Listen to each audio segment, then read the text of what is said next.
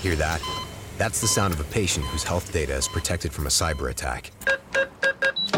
And that's the sound of a financial system that's digitally secured from bad actors. Right now, there's an invisible war being fought on a digital battlefield that impacts what we do every day. That's why at Peraton, we do the can't be done to help protect the vital systems we rely on. Because if we don't, the alternative is unimaginable. Peraton. Texting privacy policy and terms and conditions posted at textplan.us. Texting enrolls for recurring automated text marketing messages. Message and data rates may apply. Reply stop, opt out. The pandemic has been hard on all our kids. New studies show more than 1 in 3 children who started school in the pandemic now need intensive reading help. That's right. Millions of kids in kindergarten through 3rd grade in the United States cannot read at grade level. Here's the good news. Your child can be reading in just 30 days, guaranteed, with Hooked on Phonics. Even if your child has been struggling, Hooked on Phonics will teach your child to read in just 30 days, guaranteed. And right now, you can get started for just $1. Text the word GRADE to 323232 right now. Hooked on Phonics is highly effective and incredibly fun, and everything can be done right from home and in less than 20 minutes a day. For more than 30 years, Hooked on Phonics has been the proven learn-to-read program that kids love to use. Text GRADE to 323232 and teach your child to read in just 30 days, guaranteed. Text GRADE to 323232 right now and get started for just $1. Text GRADE to 323232 now. Text GRADE to 323232.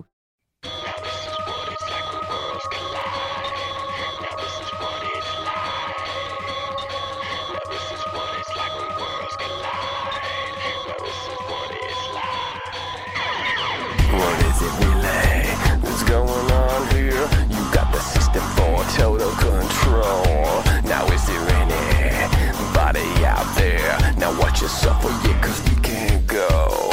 What is it really that is in your head? What little life that you had just died? I'm gonna be the one that's taking over. Now this is what it's like when worlds collide. Are you ready to go? Cause I'm ready to go. What you gonna do, baby, baby? Are you going with me? Cause I'm going with you. That's the end of all time. Whoa. Hello and welcome to a very special edition of Mind Jacked, combining forces with Rabbit and Red's Poe. You're listening, watching Jacked Rabbit. Jacked Rabbit. Actually, more like Crackhead Rabbit. I showed one of my kids that intro you made, and I scared her. Oh, good. She's That's like, what I "What's wanted. that?"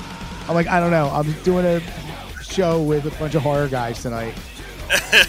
And I'm like, we have a guest that's going to be on later, and I'm like, I don't know anything about horror movies. So I'm like, I don't know how much I'm going to get to contribute tonight. Oh, I think you'll do just fine, man. I think you'll be all right, sir.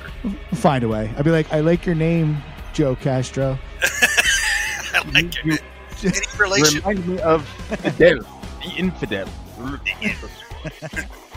Oh, he's related to Trudeau. Are you related to Trudeau? Oh my gosh. So, Mr. Michael J., we just have to jump right into this one. Yes. We were chatting a little earlier about a certain...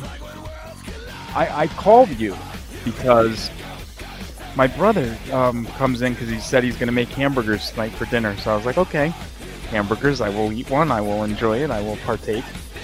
And then he says to me, he's like, check your email. And I'm like, he's like, you have your phone with you, right? I said, yeah, and I have the new phone, by the way. Red for Rabbit and Red. Nice. There you go. So he says, he's like, so check your email. So going through and he's looking, he's like, this is payment for taking care of your mother.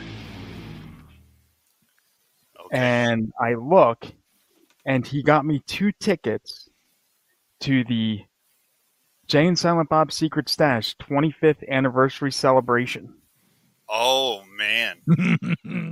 Which includes, I have the email here. I should read to you what it includes. Yeah, here it is. It says a photo op with the cast of the Clerks movies, including What? Asshole Smith. Oh, they say asshole Smith. No, I included I'm just that. messing with you. Keep going. It was a smart ass thing. I was. Jay Muse, Just keep going. Ryan O'Halloran, Jeff Anderson, Oh man. Trevor Furman, better known as Elias, Jennifer Swabach, Asshole's wife, and That'd be funny if there and was there's, asshole's wife. That's on her IMDb. Yeah, it should be. It should be. The chick that played Veronica in the original, and then these 3 other fucking guys that I think played bit parts in the original as well that I really don't know or care about. Okay. I mean, I don't care about Asshole either, or Asshole's wife for that matter. See, because he doesn't know, and then there's like a 3-way Q&A afterwards. Okay. I'm ready to just say fuck that. I don't even think I want to do that. Oh come I don't on. even know if I want to take the picture. I think Just because do it. I'm ready to like yell at him. Well, don't yell at him. Be nice. No, I can't be nice, fucker. Yes, you can. He blew me off. I hate his very existence. Oh, okay. I wish the is he- Widowmaker would have killed him. Oh my god. God. You got both. Oh my god. Oh my god. and do you and if that's not bad enough, so you get well first you have to drive to the stash for the picture ops and all that stuff. Then you have to drive to another location for the 3-way Q&A, which I forget who the fuck that is. And then and he's not signing autographs during the photo op because it's going to be too crowded. So he can't sign photos. Fuck you, asshole. Dude, you just need to go in there, and I found a new saying, and I'm going to play the audio real quick. You need to go in with The swagger of a cripple. the swagger of a cripple. Swagger of a cripple. Swagger of a cripple. That's There where we you go. need to go. Swagger I of a mean, cripple. I could appreciate bro. that. And show I him. could appreciate that. And Is the there- fucking Is there such a genre as cripple rap? What's going I on don't here? know. The swagger of a cripple. I wonder if that's possible. Now, how much do you think 2 tickets for this blessed event cost? I don't know, like 500? 500? The 2 tickets themselves were $400 for 2 tickets, so $200 apiece. Okay, so I was close. And then there's $60 in taxes and service fees, Jeez. which includes $2.25 that they charge you because you placed an order with them for a ticket. Nice. It's nonsense. I know. Well, I guess I'm kind of jealous too because I couldn't charge that, but I wouldn't charge that. Well, I know because that's- you're not an asshole like Kevin Smith. Yeah. So- Well, I was saying you have more class. I guess I have something. Maybe So- money will cloud my judgment, and then I'll just like start being like I'll dress like Bruce Campbell and just like ignore people at cons and act like I'm like king shit walking through there. No. I'm glad my son crop dusted Bruce Campbell. He crop dusted. Did he? Yes. Because he was standing and he was walking through this hallway. It was a tiny ass hallway. Everybody moved. Dude, it was like, it reminded me of medieval times. Like everybody's like, oh, it's Bruce. I love you, Bruce. And I'm like, what the fuck? And him and his goons walking through there pushing people. And my son was in front of him. And then they moved him out of the way. And I was like, son, did you know who that was? He was like, no, but I just crop dusted. And I'm like, you crop dusted Bruce Campbell. That's fucking awesome. I love you. You're my favorite now.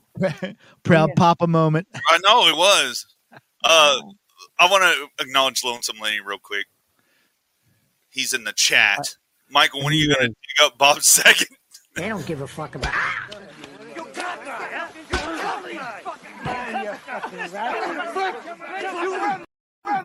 I'm gonna do that to fucking Kevin Smith, motherfucker. Oh Instead of a baseball bat, it's going to be my crutch. One of my crutches. Yeah, yeah. 'Cause those they're canes. aluminum. They fucking hurt, dude. They're heavyweight.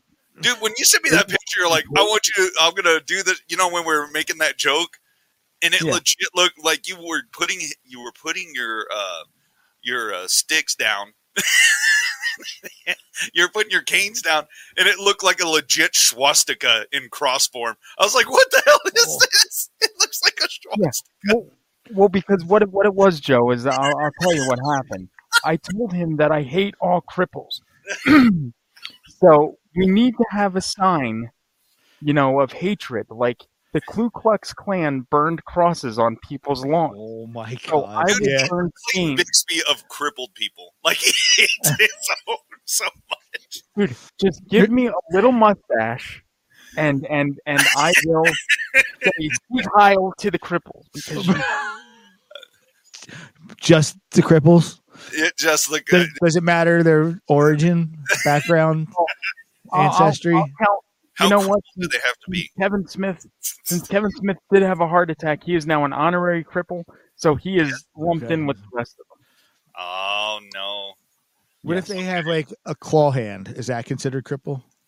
Oh God, yes, Okay. yes.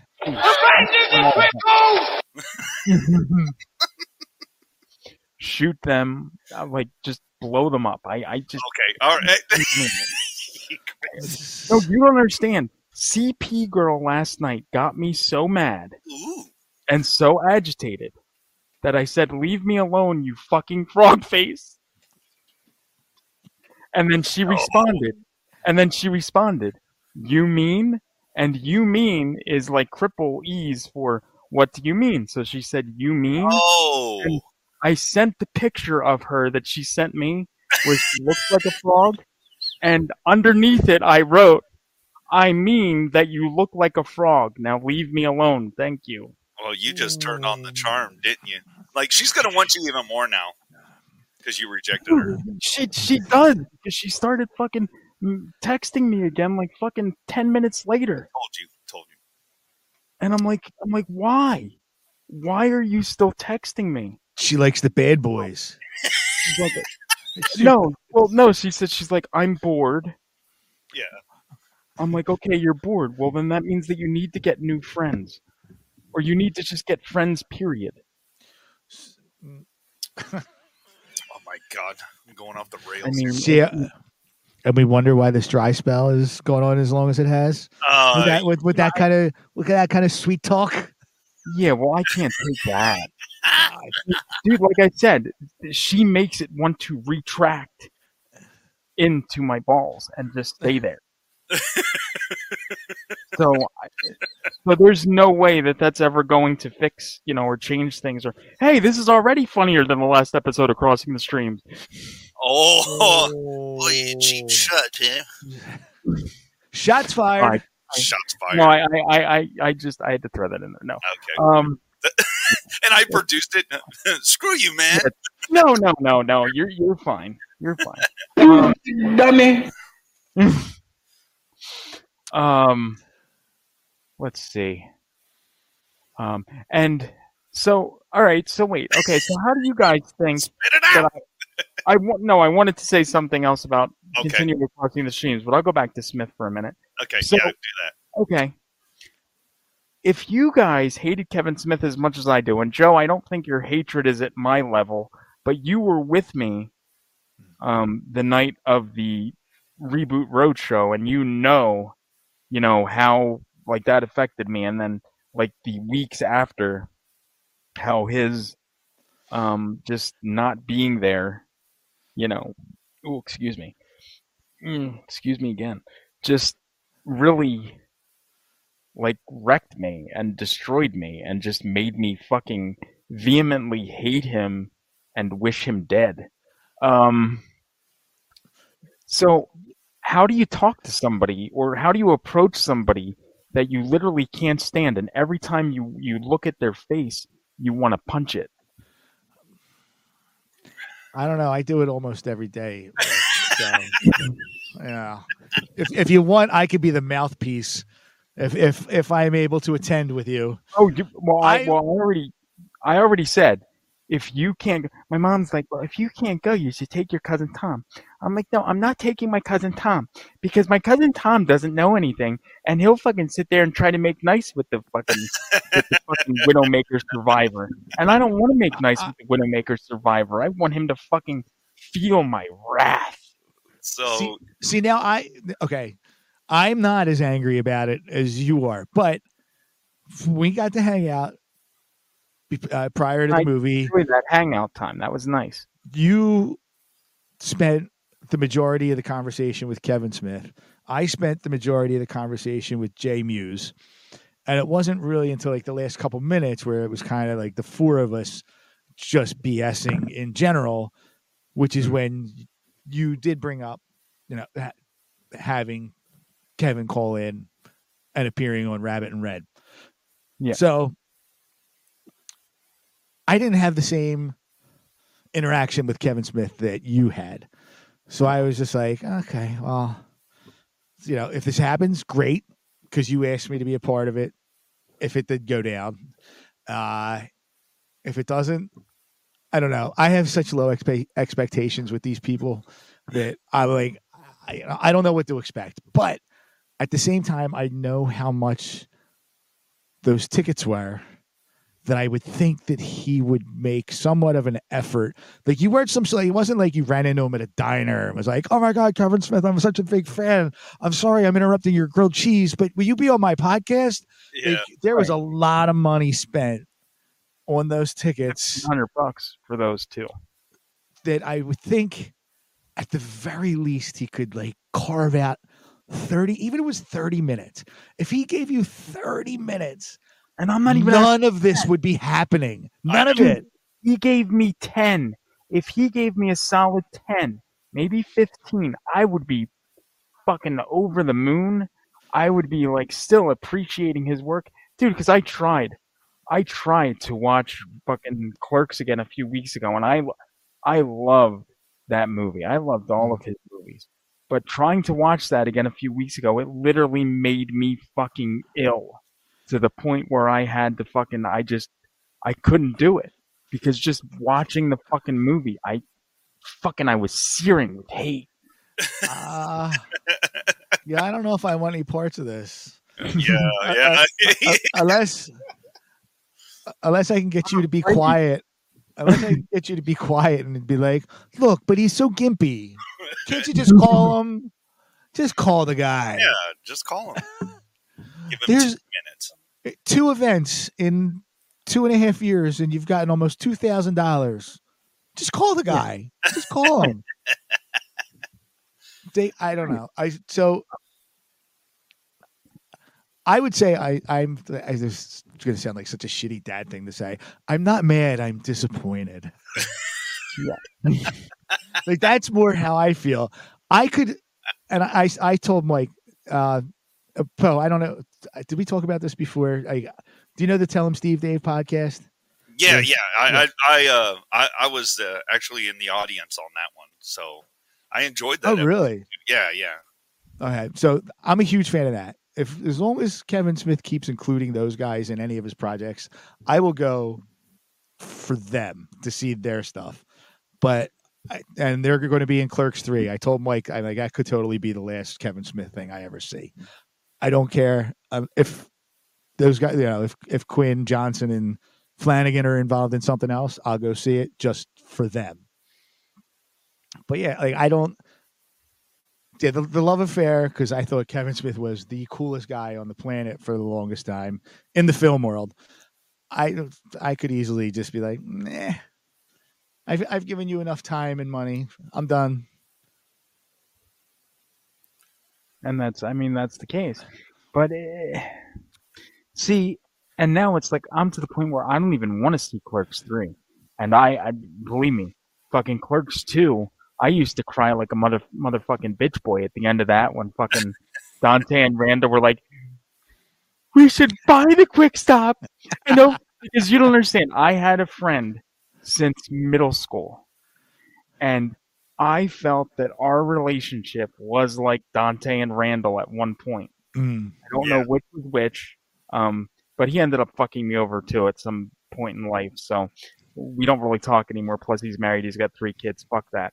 But So, Jesus. and he turned down, or he dropped making a film with me that was very personal to me, for pussy, and I do not appreciate that. I do not approve of that, and I do not talk to him anymore because of that. No, that's right there, dude. Because I mean, I get it. You're upset. You felt abandoned and everything, but I mean, Right. why'd you say he abandoned you for a chick or whatever? But like, Oh, well, because what do you do? He just ran off with her and like didn't ever talk to you again? Well, no, because we were supposed to shoot on certain days, and I gave him a shooting schedule, and he knew, dude. It was a 6-day shooting schedule because it was a short film, so it would have been very easy to do. But what happens? He has the shooting schedule, and on the day of shooting, he's supposed to be coming to my house to pick me up to go and shoot the fucking thing because I have a location already locked down, and he's like, dude, I'm sorry. She's here and she wants to go out and she wants to do this. Do you think we could move the shooting to another day? And I'm like, dude, do you realize this is a public location that I have that agreed to let me shoot here? Okay. And it's already scheduled. It's already in. I'm like, there's no fucking way in hell that I can change it. I'm like, this place is literally closing their doors for 45 minutes so we can get these shots done. Oh, wow. Damn, dude. So, I'm yeah, like, I get it. I get what you're saying. I get it. He had the shooting schedule, and yeah, this chick, whatever. But, I mean, he could have said, hey, look, I'm sorry, but I really, we got to really do this, We got to get this done, and you can come with me, or something like that. Sit in the car and just chill out while I go and do my thing over here. Yeah, for 45 minutes? Yeah, didn't happen. But Mike doesn't ask a lot of time from people, does he? He wants 10 minutes from Kevin Smith, 45 minutes from this friend of his that's ex-friend. I guess, okay, I should add to the story. So when we went to make this movie, now this was a friend of mine wrote this short story that was based on my relationship with the Born Again. And we were going to make this into a film. It was called Handicap Park. I don't know, Joe, I don't think you knew that because I think you came into the picture after all of... Yeah, you came in after my dreams had already been dashed with that piece of shit. But anyway. You've told me some of this. I don't think I know everything. He came in after his whole world was torn apart. I met Mike as a broken man. You picked him up out of the gutter. Come on. It's okay. Up out of the gutter. Said to me, it ain't about how hard you hit. It's about how hard you get hit. Keep moving forward. How you get out of the goddamn gutter and make a film again. That's what it is. Anyway. I mean, is that your Philly accent? What the hell is that? No, it's Rocky Balboa. I know. You don't notice? No, I know. I know it. I mean, just every Texan, it's all right. I make fun of everything. That was good. No, thank you. Sorry, I've been on a Rocky kick lately, and I just think it's funny that everybody. Rocky Balboa in Philadelphia is idolized the same as a real sports hero. Yeah. So I think that's pretty cool. But I'm sorry, Mike, we went on a tangent. No, there. That's all right. Tell us your story about you being a broken man. So anyway, this guy did, when we decided to make this movie, he went out and he spent $2,500. Now this is before crowdfunding, mind you. I didn't go to people asking for fucking money like half of these other fucking people do. But so my buddy did go and lay out like 25. No, I think it was. Well, yeah, it was 25 because he bought it used. So we bought like this top of the line at the time Canon high def camera, because this is like 2009. Yeah. So, so he bought it, and then after having to cancel like a few times, he says to me, he's like, it's getting to the point where I don't think I can afford to keep the camera. So I said, well, then you do what you got to do. And I was thinking, well, maybe he's going to go and we'll just at least get these days done and just, shoot the fucking thing. But no, he's like, I can't afford to keep it. So he fucking sold it. Damn. And again, I was crushed. Oh. And I feel like in the chat, Joey, are you? I don't know. He said, "You guys suck." Well, you're here too. Yeah. I don't know. I got the alert and I clicked on it, so I'm like, oh, well, let me comment. Lenny was a little quiet, so I thought maybe that would get him. Nah, he's listening to Michael J. cry. I mean, let's get some Kleenex here. It's emotional. Sorry, Mike. It's an emotional show. It really is this going to be a very special episode, like Oprah or no? Barbara Walters. Yeah, Barbara Walters. She makes somebody cry at the end of the show. Oh God! No, we're not homosexual, but we are willing to learn. Had to put that in there because T-Mac will watch. And he will see that and think of Jacket Audio. That's why I had to put it there. There you go. He's probably just rolling his eyes. He's like, "Oh, look, they're stealing my stuff." Yeah. Well, bring the show back, and we won't have to steal it. Okay, thank you. There you go. All right. What show are you talking about? Jacket Audio. Oh, you need to start listening to that. That's a very, very, very good show. I love it very much. It's my favorite. Oh, okay. I'll definitely listen to it then. You won't, but that's okay. Check it out. Those guys suck too. But anyway, everybody's listening to this one right now. So. Yeah, so let's focus. Focus. Stay the course. Stay the course. So, Joey, I don't know. You probably didn't catch the episode that I mentioned this on, but I wanted your take on how the Hunter Biden laptop just all of a sudden it exists now with all the messed up crap that's on it and everything. What do you think about all that? Like whenever they first tried to break this, when the presidency was on the line, they swept it under the rug, and then anybody that talked against it said, "Well, you're misinformed." But now look where we're at. What's your take on that? So I saw somebody post like all conspiracy theorists now are just spoiler alerts. And I think that's what it's become. Like all this information comes out and then and then the truth comes out, but it's not. I don't know how people aren't up in arms. Even like these staunch Biden supporters. Trust me, I'm not like, oh, Trump. Yay, Trump. Yeah. But like, I think they're all gigantic pieces of shit. Really, like. Yeah. I totally agree with you. But go ahead. I don't understand how they're showing images from the computer and people are just ignoring it. Yeah, the president's son is smoking a crack pipe in bed. He's just cracked out. Yeah, it's okay. Hey, we got someone in the chat real quick. Naked HD XYZ enough watch stream girls here. Well, learn how to fight better, and maybe we'll check it out. But let's block them. All right.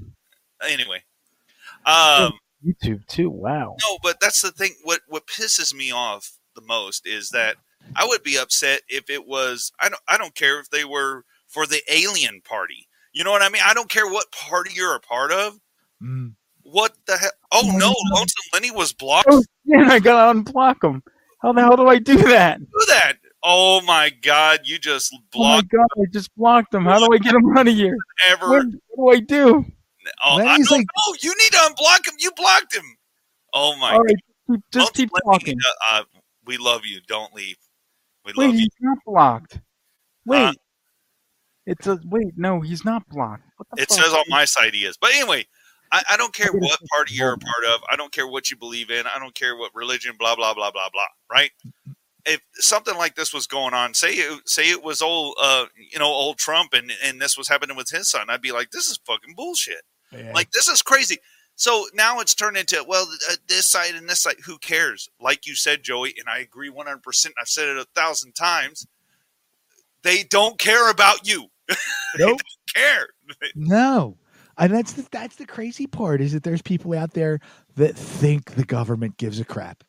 Nah, Why? they don't. Why? I don't know. Because There's still boroughs. There's still bad parts of neighborhoods. What good have they done? They preach it, but they don't. You know what I mean? They don't practice what they preach whatsoever. No, they don't give a crap, dude. I've been sending Mike. Oh, did he say he said he sent you some of the pictures? Like I've been taking pictures around the city and send it to him. I'm like, look, here's where I'm working today.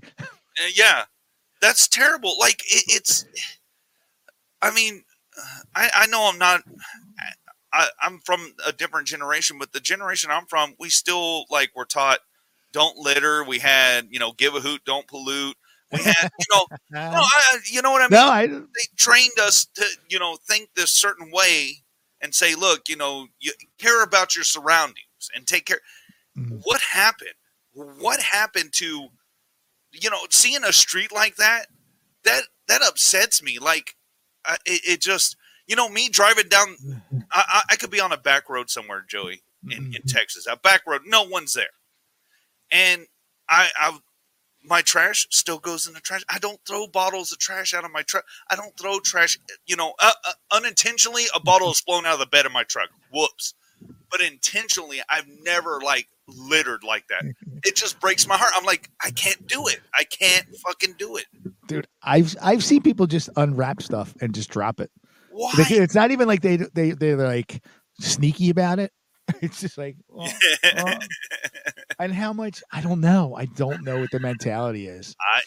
I want to know where that shifted. I really want to know where common courtesy and a mutual kind of respect, not total respect because you don't know someone, but some sort of mutual respect that you're a human being. When did that go away? I want to know what happened, what shifted between when I was a younger person to now. You know what I mean? Or has it always been around and I was just too naive to notice it? That's what I don't understand. Down here in Texas, it's different. You guys are in cities, so you would know how that goes up there. I don't know. I can't put my finger on where that whole shift came. Now, the pictures that I sent to Mike, the recent ones, the ones within the last week, that was a neighborhood that my parents grew up in, and I had 3 of my grandparents live there until, two moved out in the 80s, 1 moved out in the 90s, and I had been there, I had made friends in that neighborhood, even though I didn't live there. I was go ahead outside. I grew up in the burbs, but because my grandparents would babysit me, I had friends in that neighborhood, and I watched it deteriorate. I don't know. I don't understand it. I don't think it blows my mind. Some of those pictures, I used to walk around that neighborhood. I was 8, 9, 10 years old, just me and my friends. Yeah. I wouldn't walk around there alone during the day as an adult at this point. At least I'm with coworkers, so we got somebody's got my back. Yeah, someone's looking out for you so you don't get mugged. Yeah, dude, it's so shady. It's shady as shit. I don't know. And I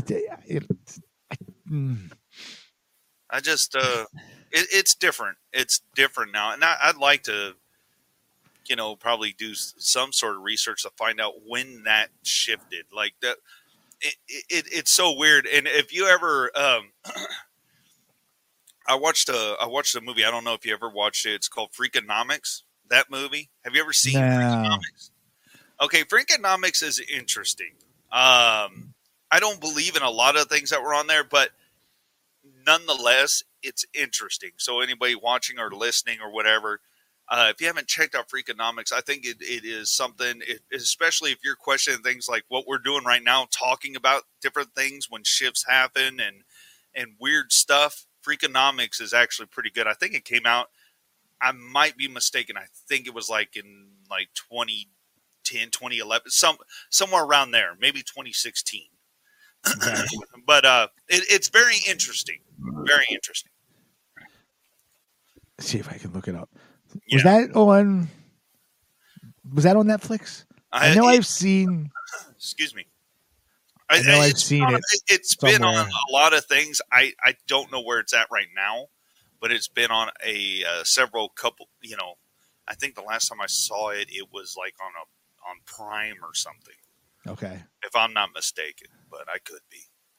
But oh no, you know what? I've seen this book. It's interesting. Yeah, it's based off a book, but the movie. Yes, I remember. I recognize that cover. Oh, okay. There you go. So there you go. Yeah. It's interesting. Wouldn't that be interesting? I think if you do a show in the future on Freakonomics, I would love to do that because I'll actually, and I'm not a big reader, but I would read the book for that. I definitely would. All right, dude. Well, I'm so far behind. I have 2, 3, 4, 5, 6, 7, 8, 9, 10, 11, 12, 13, 14, 15, 16, 17, 18, 19 books I'm behind on. Oh shit. Because I'll hear about, I got to get that. I get it. And then it's so slow. Or I'm either like reading it too slow or I read it too late at night and I make it like 6 pages and I'm falling asleep. That's why I don't read, because I know I would fall asleep. I'm freaking terrible, man. Like, there'll be something like someone's like, "Oh, you got to read this book," and I'm like, "All right." And then I don't know what it is with me. I can create stuff. I have an imagination. It's just with reading, I just see words. I'm like, oh my god. All right. No, I like it. Well, I didn't like it in school. I hated reading in school. I guess that's what it was with me. Yeah. As soon as I could just pick out what I wanted, be like, "Hey, that looks good." I'm into it now. I think, well, now that I got, maybe because I'm a decade older now, since the last time I read something, I'll probably be able to pay attention. You haven't read anything in 10 years? No. Really? Yeah. Dude, I'm not a reader. What when someone says they're not a reader, doesn't mean like, oh, I just read. I read menus. I mean, what are you talking about? Like, I don't read books. He's one of those Southerners. Yeah. You know how we are. We don't like damn moving pages. I like the picture shows. If you can't color it, get it the fuck out of my house. So wait, does this mean that I sent you the first 10 pages or so of the new Campbell Nightmare script? Does this mean you didn't even read them? Oh, no, I read 2 pages. There you go. He got through a 5th. Hey, you know what? I've been creating shit for this channel. He's like, wow, I can't believe you didn't. Should I? Go ahead. Should I call you Father Poe? Go ahead. Whatever. All on is, okay, you sent me a script, and then someone else sent me a script, and then that other script that our buddy sent us that I have to read, because if I don't, it'll look stupid on a show. So I got to do it. No, I don't have it to read, so I can't read it. Well, you need to. I'll send it to you, and Joey will let you in on the behind-the-scenes secret or what he needs to read, or what I need to read, what he hasn't received to read yet. But scripts are just so like I want to read them, and some of them I have read. So I'm talking about books, though. I'm talking about a legit fucking like Stephen King, Dean Koontz, or whatever the hell. I have not sat down and read a book. It took me 8 months to finish The Answer by David Icke. 8 months, 632 pages. Holy moly. It's like the Bible. It would have taken me longer. Dude, I'd probably, you'd give me that tomorrow and I wouldn't finish until like I was maybe like 50. 45, 50 years old, maybe 45, if I found it interesting. Oh, wait. Here's a DVD case to give you perspective on the thickness. I don't know what it. I'm telling you, I need I need to, since I got a little bit older, now I need to like see how mature my brain is. Let's see if I can handle a book now. Let's see if I can handle a book again. How about a book on tape? No, I hate those too. I've never tried that. Listening to it. I don't like Audible. I don't like any of that. Just pretend you're listening to a podcast. That's my wife did that with Swayze's biography, and he reads it. She loved it. I'm like, all right, I should probably at least check that out. Yeah. I wonder how good it was. He did that before he died, I'm guessing. What? Yeah, because at the end of the book, pull the plug. All right, he's done. Cancer wins. He's like, well, this is my story. And okay, well, good night. There you go. I don't know why I made him sound like Tom Bodine. We'll leave the light on for you. But fucking... Swayze, your pancreatic cancer is really, really like, it's a very aggressive. You might want to finish this audio book real quick before we pull the plug on you. He's like, I had the time of my life. And then he unplugged it. I wonder if that's how they finished it that way. That would be amazing. I've been waiting for so long. Oh shit! Hey, did you send our guest the link? I'm not friends with the guest, so I don't know. I thought you were going to do that. You send me the link, I'll send him the link. Oh my god! I sent you the link, didn't I? No, you didn't. I jumped in here on my own. Yeah, but I did.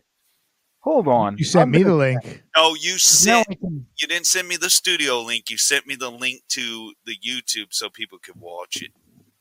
Oh, CP Girl just says, I'm not a smart ad. I think she meant smart ass, but she said smart ad.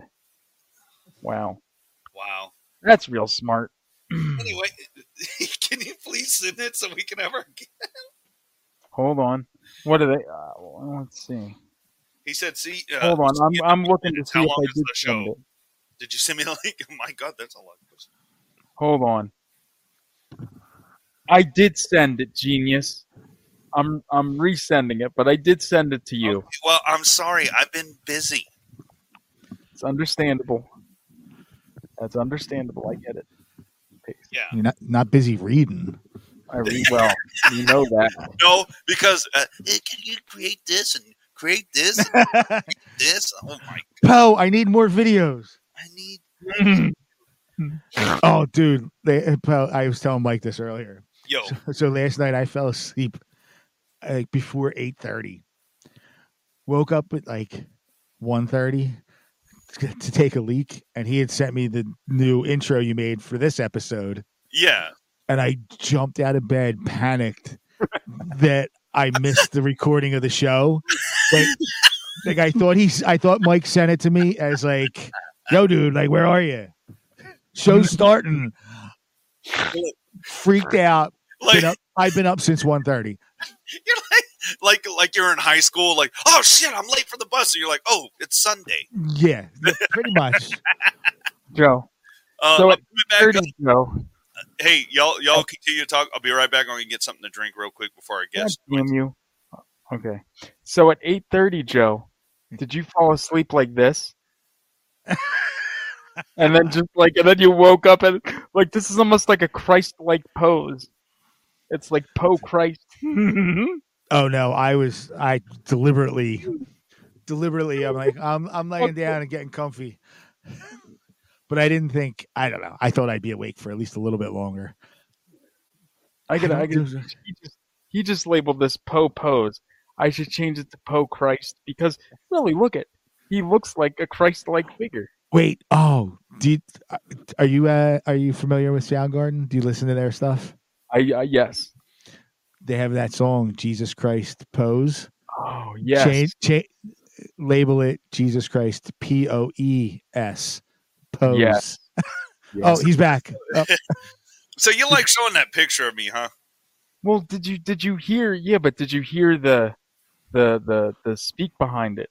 No. This is your Poe Christ pose. You're a Christ-like Oh, figure. Christ! Yes, oh Christ. Wow. The better version of Kevin Smith's Buddy Christ. I don't like it. No, I said Christ, maybe. Mike should caption it with it like the Soundgarden song, Jesus Christ pose, but change it to POE. Hell yeah. That's right. Oh, okay. He wants to come in and see if he can change his background. Okay. That's the guest. Oh. So, and with this phone, so I don't know if I don't think I said this publicly, but starting, when did we have Crips? Or no, not Crips. Crossing the Streams was Sunday, right? So you produced that. Was Sunday. I produced it. On Sunday night. Your phone took a swan dive off of a building or something. I don't know what happened. Yeah, well, I wish it would have. Because it decided not to charge. Like, that it wasn't able to charge. So I was like, all right, I'm like, the hell with this. I'm just going to get a new phone. Because I was using my brother's old iPhone 10. Yeah. So I figured, I might as well just get a new one. So I went in and I started the automated chat with Verizon. And my phone is still kind of in working order, okay? So I wanted to trade it in because you figure you can trade it in, you can get credit, right? They told me that the only way that I could trade in my phone to get credit is if I took one of their new 5G unlimited plans. So there's 3 5G unlimited plans. And the cheapest one, and this is just the base, the cheapest one is $80. Wait, $80. How are there 3 unlimited plans? Yeah. Well, because there's like different levels. I think there's something with it. Is it like something with speeds? Yeah, something like that. Like at home? Right. Something like that. I don't remember exactly. I just know that the cheapest one was $80. It would have been $80 base, plus whatever taxes and fees, plus, paying for the phone every month, because that's what they do. They charge every month for the phone. So that's how that works. So my bill was going to be over like $100 a month, and I'm like, that's just fucking ridiculous for just me. I never go away from Wi-Fi, so what the fuck do I need unlimited data for? Yeah. Oh my god, dude. That's crazy. So, first world problems here. and then the fucking they're like, well, now that we have you set up with this, why don't we get you set up with a new Apple Watch? And I'm like, well, I have an Apple Watch. I have a Generation 1 that used to be my brother's 2 that I'm using that still works fine. So that's fine. And they're like, well, perfect. And then, they're trying to so eventually I'm just like, I got to get out of this because they're ready to check me out with that new plan. And my bill was going to be like $200 or something. And I'm like, I don't think so. That is terrible. Yeah, so I closed out of that. And I went in and I realized there was an option to keep my current plan. And that's what I did. So I got the new phone, but I kept the current plan. So that worked out. Nice. Oh, that's not bad. Do you like the watch? I mean, I like... See, the thing is, before I had the Apple Watch, I wore, basic watches. Okay. And I've been wearing a watch since I was, maybe in middle school. Mm.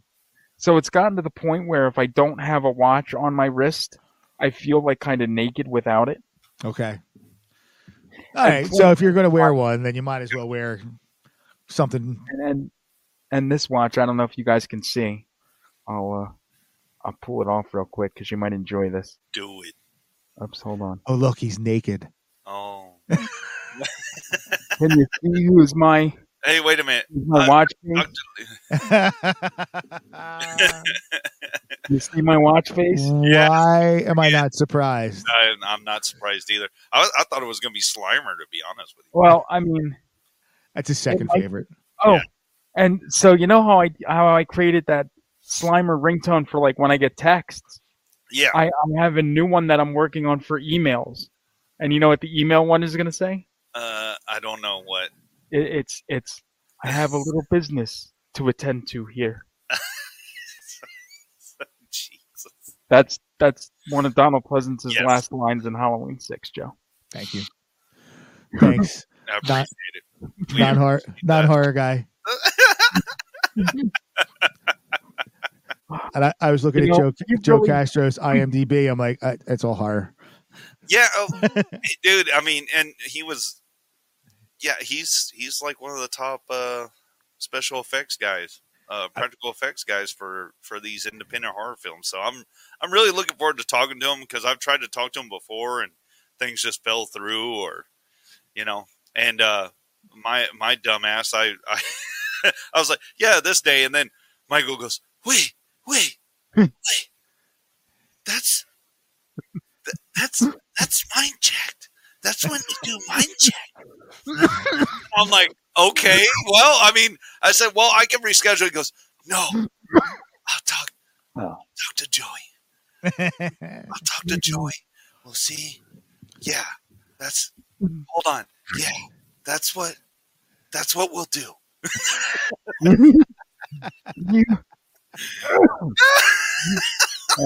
I like that. That's good. That's just like a spot on Mike getting serious voice. It really is. Oh my God. We got. I can't do the voice. This is some important shit. This is important. You gotta. I'll send you an email. Anyway, hey, we got our guest in back. Are we ready for him? I think I am. I've been waiting to talk to him for a while.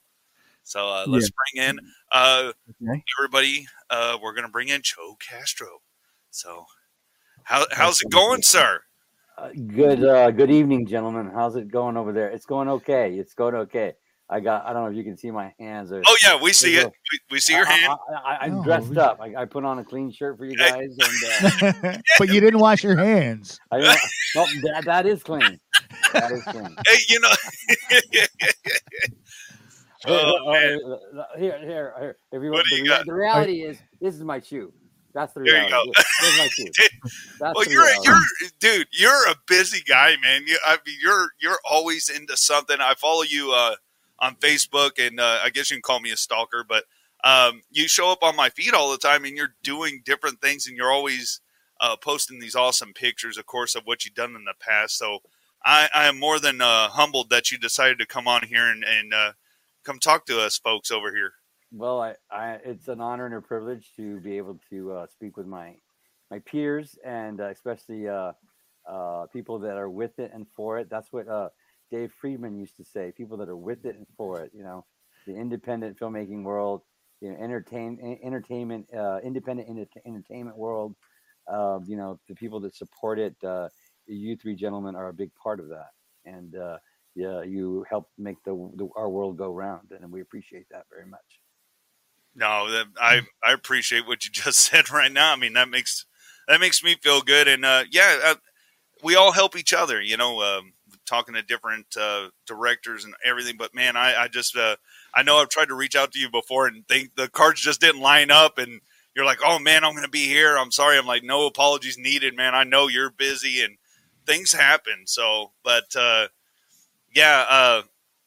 man, just. There's so much to talk to you about because you've been around for so long. But the newest thing I saw, and I'm very interested in it, is you are a part of Mutilator 2. Is that your latest that you're a part of? Yes, I literally just walked in from the shop to join this show. I'm working closely with the director of photography, of course, the director, Buddy Cooper, and the main producer on the film, Jeff Seaman. And we are working intensely every day to hopefully bring back the same magic that was done in the first film. And I've been on the show now. I'm on the Mutilator 2 for approximately a little over 2.5 months now, and preparing for it. And I'm sliding into home base now. I'm getting ready to go to set here, and I think I have 10 more days before I go off to set, and then it's going to be basically 2 weeks of gore, like just literally every day. There's like I literally believe they scheduled one death a day, so that's how it's going to go down. Yeah, it is a real honor. Yeah, it's a real honor. So now, like what you're working on now, do you? I don't know how to ask this. Sorry, Joe. You're the first. This is the first like interview type pod that I'm doing.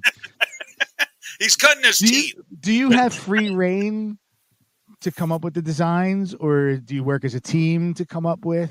That's because I've looked at your stuff on Instagram and I'm just like, what the? Where does this come from? Like, there's some badass stuff on there. Well, I appreciate your kind words very much, Joey.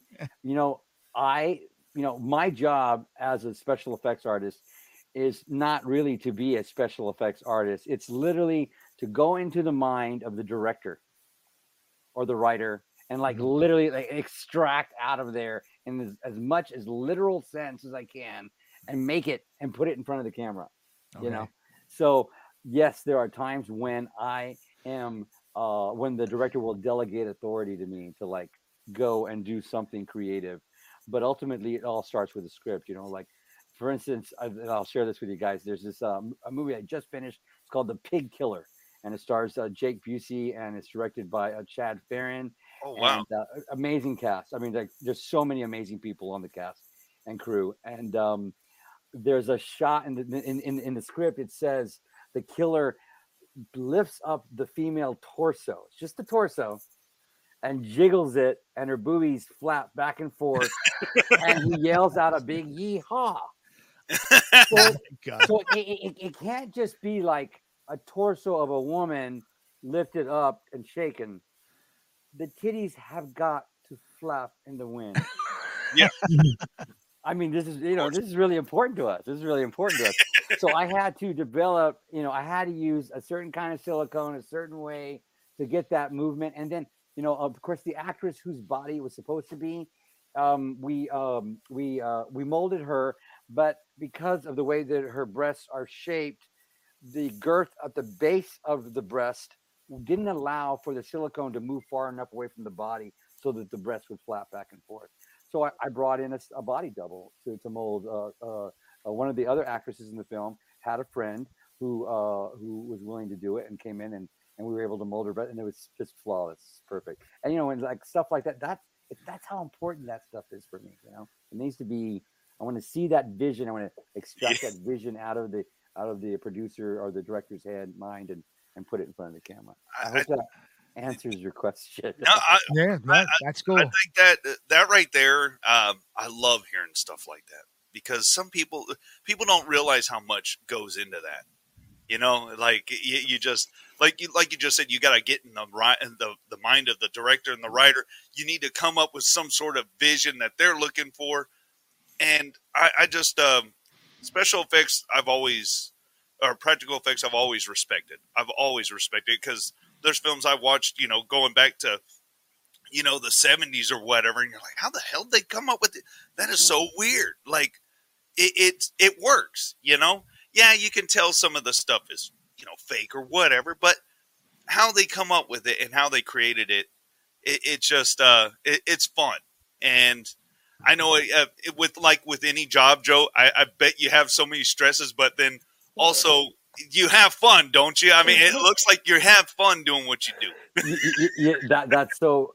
You're right on. You hit the nail on the head. It's like high intense stress, but the payoff is always gratifying in a way. Yeah. Where because your people can really appreciate all the hard work.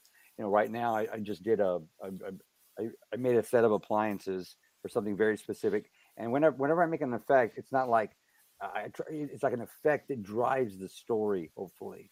And I'm making this set of appliances, and the edges were just terrible, so I remade the whole thing again, and the edges are still terrible, but in a different kind of terrible. You go from one terrible to a whole new terrible you never knew, and I had to just break down and tell the director the edges are going to be awful. I'm sorry, this is awful, but I have to move on.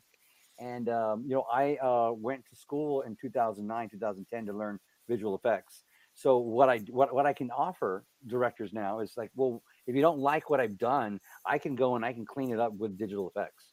And so I basically said in the group text message, these appliances are going to have terrible edges, and I would like to plan on shooting it so that way when you give me the shot, I can clean it up with VFX, and it's going to work perfect because I've done it so many times. So there's always that extra little tool that goes even beyond practical effects, which is, I think, the way that visual effects should be used. Make it as much practical as you can, and then just kind of like spice it up with a little digital, and I agree. Yeah. So I agree with that. But yeah, there's always a stress level, and I think it's with anything, like any job you have, there's got to be some sort of stress level. But what I love is that sometimes you look at someone, you can tell that they enjoy what they do. And there's one thing I did want to bring up, and it's a blast from the past, man. But I remember watching this way back in the day, when there was a VHS. Went to the video store and I picked up this movie, and I know you know what this is. I'm going to show you the picture real quick here. Oh, yeah. Uncle Sam, yeah. Uncle Sam. Oh, shit.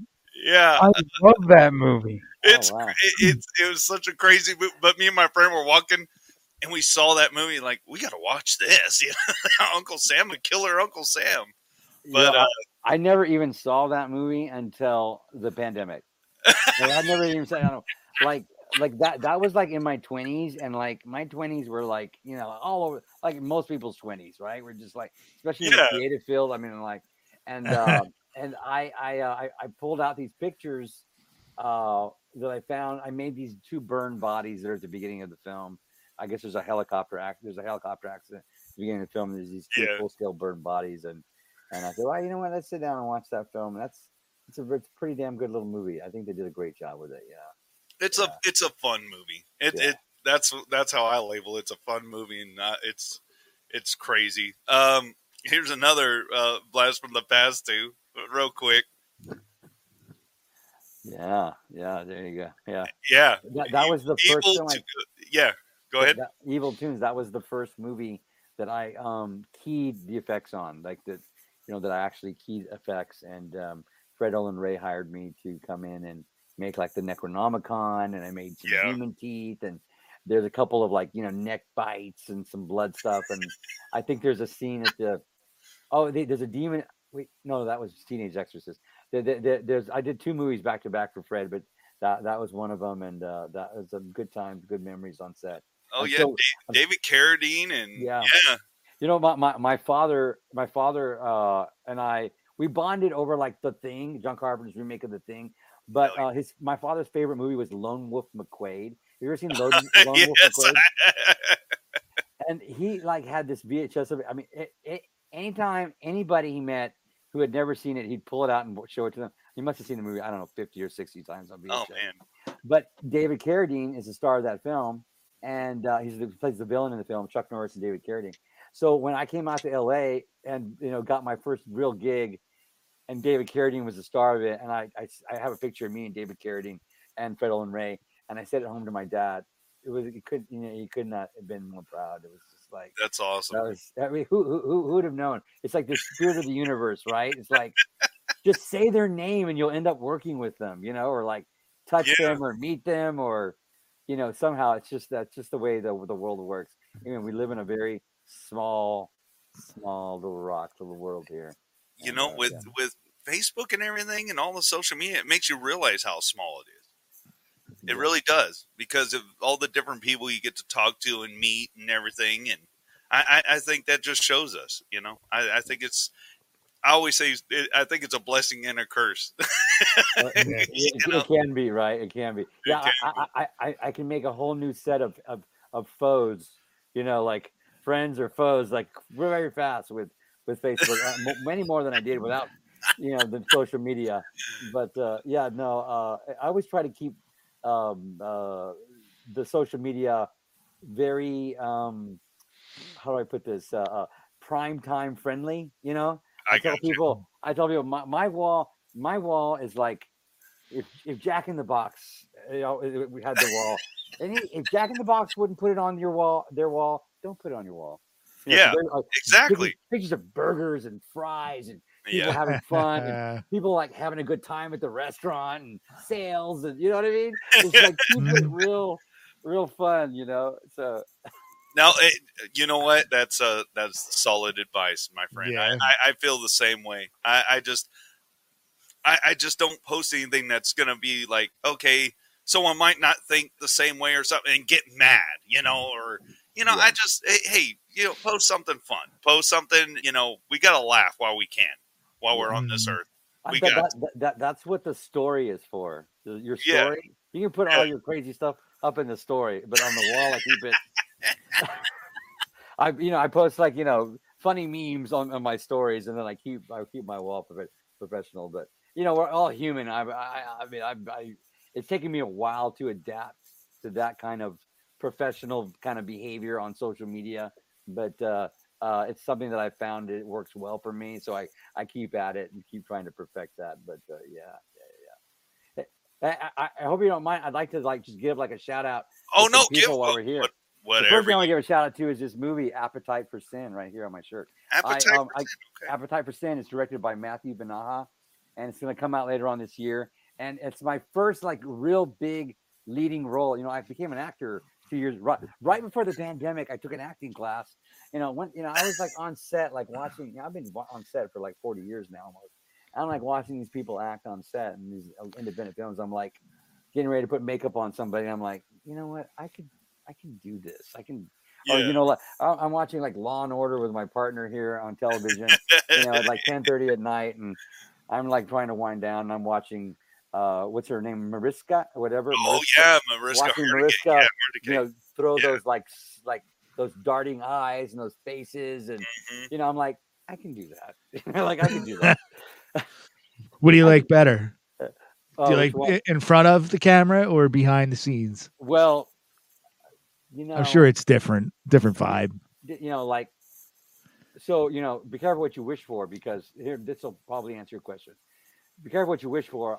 So after I got the role in this film, another even a bigger film, it's called The Beast Comes at Midnight, and it's directed by Christopher Jackson and this production team over in Florida, Ed McKeever, Todd Eufer, and just an amazing talented group of people. A big film. They cast me as the lead villain in their film, and I'm I'm a guy who turns into a werewolf, and so I got to be the the regular human, and then I got to be the werewolf. And I got to be in the werewolf suit. So being in a werewolf suit in Florida in the middle of summer was, take your pick. It's out of the frying pan into the fire, which one? Again, take. And I was wearing a black spandex suit. Then I had the wolf suit over me. And I'm a pretty tough guy, so I'm this heat doesn't bother me. And then I'm thinking to myself, I am almost 52. If I faint and have heat stroke, I could cause a bigger problem on this set. I might want to break down and be a little wussy right now. I don't want to complain. So one or the other. But so which one do I like? They both are amazing. They really are. They're both amazing career opportunities, and they both have their their challenges. And it's not easy it's not easy being told to stand still or wait the whole day just to have the back of your head filmed or whatever. You know how they do it, whatever. I've seen people fly halfway across the country to play a dead body on an operating table. Oh my God! And the camera starts on them, action, and it pans up to the actor. That's all they get. Action. I will say I've always wanted to be a dead body on CSI or Law and Order. Okay, here's the deal. I've been a dead body twice now in the past 2 years. I have had 4 leading roles. I had to be dead twice. The hardest thing I ever did was play dead. Really? Well, because you have to hold your breath, and if you die with your eyes open, you're really screwed. You can't blink. And then if they cut and you breathe, make sure you go back to that same position and you're looking at the same place, and it can be hard. And what in one of the movies, I was sitting in a chair with my guts hanging out, and I had these 2 big, tall girls, these big actresses They came and they sat on each of my knees. You know, I'm 5'8", almost 5'9", but these were like 6 foot tall girls. And they came over to sit on my knees, and I'm like, you're not gonna break me, girls. It's okay, you know. They thought they were gonna break me.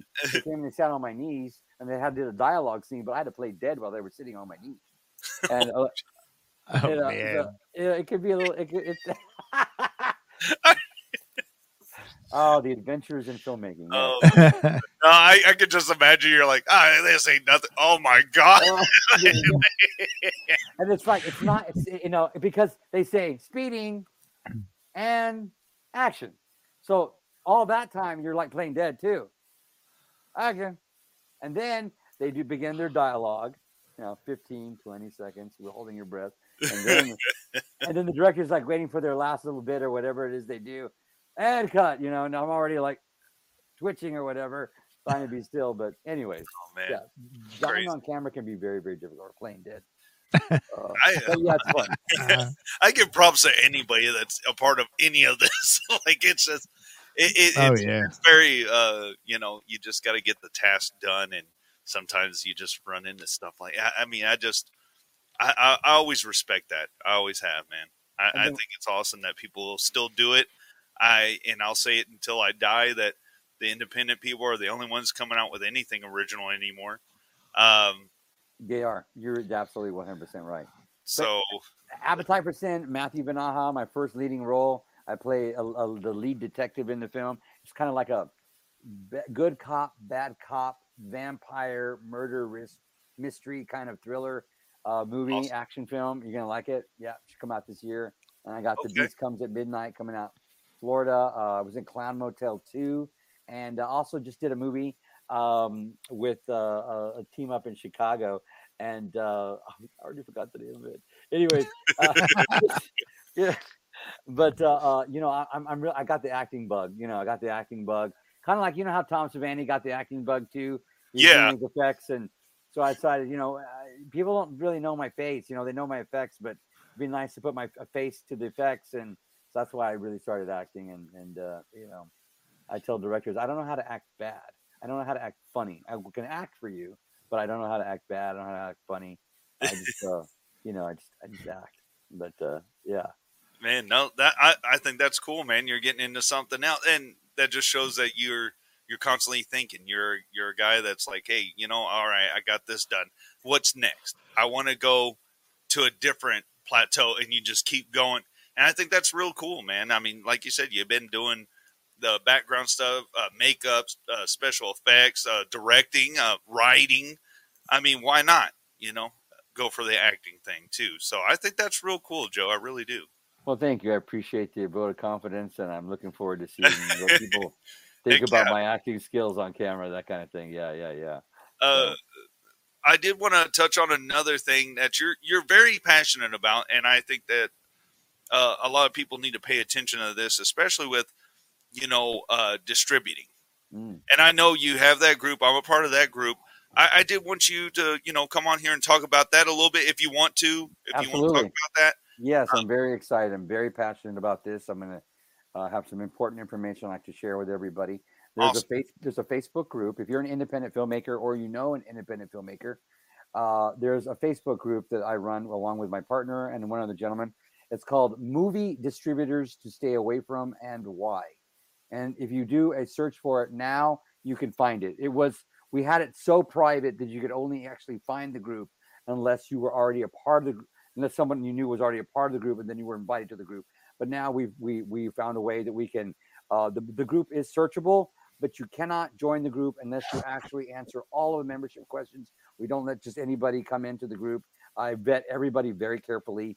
It's for people who work in the industry or who are going to work in the industry, or actors and people who are trying to work with people that make movies and distribute films. But it's not for movie distributors. It's about filmmakers and their personal, actual firsthand experiences with home media distribution and distributing their independent films. And the reason why this group is so important is because the information is very pure. You know, we have actual firsthand experiences from people. They share things like their contracts. They share emails. They share phone numbers of distributors. They share website information. They share actual information about their interaction with these distributors, mostly predatory distributors that are taking advantage of the independent film market. And right now, the independent film market has gotten so bad with the streaming platforms that no one is policing the distributors. And we're talking about like people that distribute distributors that distribute like $500,000 and under films. Even if you have like a $200,000 movie, your movie's not going to make any more money than, let's say, someone that made a movie for $30,000. Wow. It's just the nature of the beast right now. No one's policing these distributors, and because no one's policing them, they can do whatever they want. And they are predatory because they know that there's a new filmmaker born every day that does not know what's going on, and they're counting on it. And it takes them very little to do what they do. I mean, most of these people, when I say people, I mean independent filmmakers, have this impression that there is something to a distributor other than making money for themselves.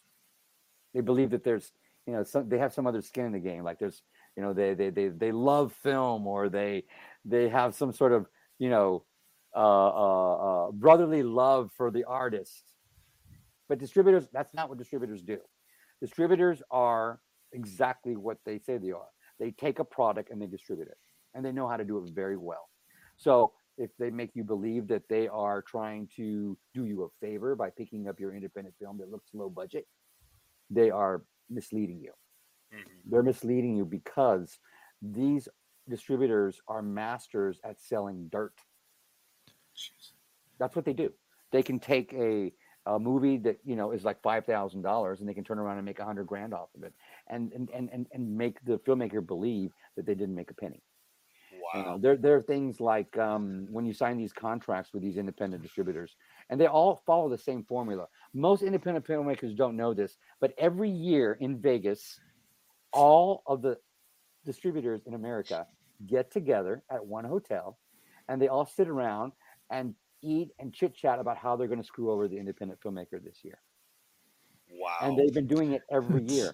It happens at the same time the Consumer Electronics Show happens. So when you ever see the Consumer Electronics Show going on in Vegas, the convention with all the distributors is happening. They all get together at one hotel, and what they do is, I went with a friend of mine one year, and we went as like on a media pass to see what this was all about. And basically, what it is they have meetings all day long, and they talk about how much money they're going to offer independent filmmakers for their product, how they have successfully navigated through the bookkeeping to keep it looking as though the filmmaker has never made any money. How they all talk to each other so that way they can all play the same game. Wow, that's insane. So, and one last thing. Here's the biggest thing. The independent filmmaker believes that somewhere along the way, the independent filmmaker is being told by the distributor, you need to pay me from your profits all the money that was spent in order for me to make money.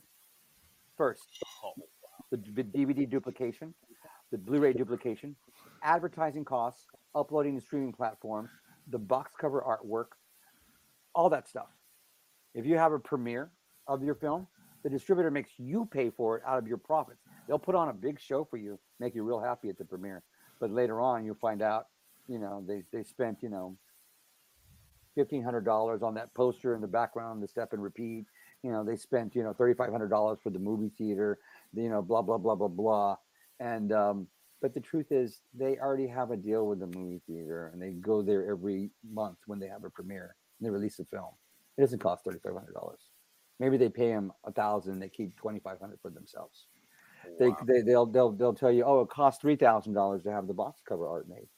What they don't know is they already have someone on staff in their office, or they have someone that they just give posters to every week, and they do them for $200 or $300, and they keep the other $2,800 for themselves, and they're charging you for this stuff. And what all they have to do is keep it in the red and make it so that make it look as though you're in the red and they never have to pay you cents. You know, and this doesn't happen just on low budget films. It recently happened on the Freddie Mercury biopic. Really? It happened to them. It happened to that movie. Supposedly, that movie is still in the red, and they haven't paid the filmmakers not 1 cent. Oh, that was an wow. Yeah. That is insane. So somewhere along the lines, you know, when I started making movies back in like the early 2000s, well, my first feature film I made in 1993, they paid me double the budget of my movie up front before they even took my master. Wow. So that's the way it used to be. Now it's like, we're not going to pay you a cent. You have to pay us back everything that we put into the film to make your movie marketable first, and then we'll see if you make a profit. And the last film I distributed, my distributors straight up admitted everybody got paid from your distribution of your film except you, the filmmaker. I'm sorry. That's terrible, man. Yeah, and this is very common. This isn't even one filmmaker or 2 or 5 or 10. It's every independent filmmaker. I'm not going to mention any names, but there's one person who's kind of leading the team in the worst direction possible. And he's this one. There's a couple of them actually, but this is one. He runs these Indiegogo campaigns, these big Indiegogo campaigns, and he keeps bragging about, oh, my movie's being distributed by blah blah blah company. You know, our movie's being distributed by blah blah blah company. And he spends like $100-200 on these films. And this blah, blah, blah company gave me $30,000 up front. See, they're giving me money up front. Don't you see?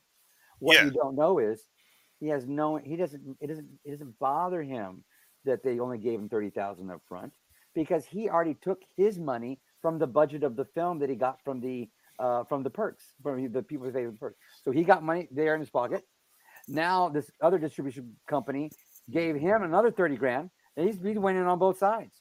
He doesn't even ever have to make a profit for his investors, because he has no contract that says he absolutely has to make a profit. So of course he's very happy. So he's literally almost like a middleman distributor. See, he went and found the money for these people to invest it. He made the film. He got paid from that. Then he went and took everybody's money and handed it to somebody else. And they gave him money for handing him the money, but those people are never going to pay back the investors. That's man, wow. Yeah. You know, I was aware of this. I'm sorry, Joey. What'd you have? I'm sorry. Is there? All right. I'm naive on this thing, but is there? I'm thinking of it of this in like a musical sense now. Like there's the Bandcamp platform, where musicians can put out their music, charge what they want to charge. Bandcamp gets their cut. Is there any streaming platform like that for the independent filmmaker where maybe you're not having to spend so much money on posters and cover art and this, that, or the other thing? Again, I'm not sure. I'm not familiar. I don't know. Joe, do you know? Is there anything like that? That's a great question. Is there anything like that? Yes, there are platforms like that, but there's always a new angle. Remember, it's an art. Distribution is an art form. We're talking about distributors distributing product to make money. So they still suck. Even these platforms. Who's policing these platforms? No right. Who's policing the platforms? No one is. No one's policing these platforms. And then they'll say things like, "Oh, but you can go online and look at our books." So, who put the numbers into the books? Okay. Now, no one's policing anybody. No one. There's no laws on the books to police these people, and they know it. Yeah. Well, and I've noticed like Dustin Wade Mills. I've liked a lot of his stuff, and he has a Patreon. I subscribe to it, and he shows all his films on there. He gives you a link, and the link goes to a Vimeo. Right. And that's his private channel. So you have to pay a monthly fee. So he kind of has his own thing. Yeah. So a lot of what I've noticed is a lot of people do that. I think David Sterling does that as well. I think he does that. I think he has a Vimeo channel as well. and then of course a lot of people, they go through a website and they get their stuff made for Blu-rays and whatnot. For example, you know, my good friend Ken Brewer, that's what he did with his movie. He made Blu-rays and made DVD, and he goes to the conventions and sells them. So, and of course he shows it for free on his channel, and but also he sells his stuff, like he goes through that channel to do that. He you know, goes to conventions and stuff and sells his movie. That is the most profitable way to do it right now. Having it up on something like Vimeo, iTunes, of the most giant platforms like this, and then selling the units yourself piece by piece. You know, that's the only way to really. Here's the thing: you sell it yourself, piece by piece, you know, and get every profit as it comes in, or you hand it off to one of these distributors. You may get, like, you know, national notoriety or recognition quickly, but it's fleeting. It's only like a couple of weeks, and then they reap all the benefits from it financially. Yeah. But there is no thing, because you know, I know myself, you know, I'll be, oh, look, my movie's on Tubi TV and it's over here on this channel, you know, on this, so you could stream it and people know what all that is. But for some reason, it's like pulling teeth out of an alligator to get someone to do a Patreon. Well, it's like this one guy was this one company right now. I think they're called MGX or MPX, or I've seen their logo. It's in our group if you do a search for it. Yeah, and they're going around telling everybody we offer you 100 times more profit than Amazon Prime or blah blah blah blah blah. Wow. But you know how much they're paying on Amazon Prime now, right? It's one penny an hour, or 1 penny every stream. So they're going to give you $1. God. See, there's 100 times more or whatever. It's like a carnival act. All these guys are just selling stuff. They're just used car salesmen. That's what it is. If not, they would be making the movies themselves. See? Yeah, exactly right. But they're not. They're not making the movies themselves because, like I said, they're just basically a sideshow, used car salesmen. You know, they'll sell you your dirt from your backyard, and you'll pay for it. That's how good they are at lying and talking to you. You know what? You're right.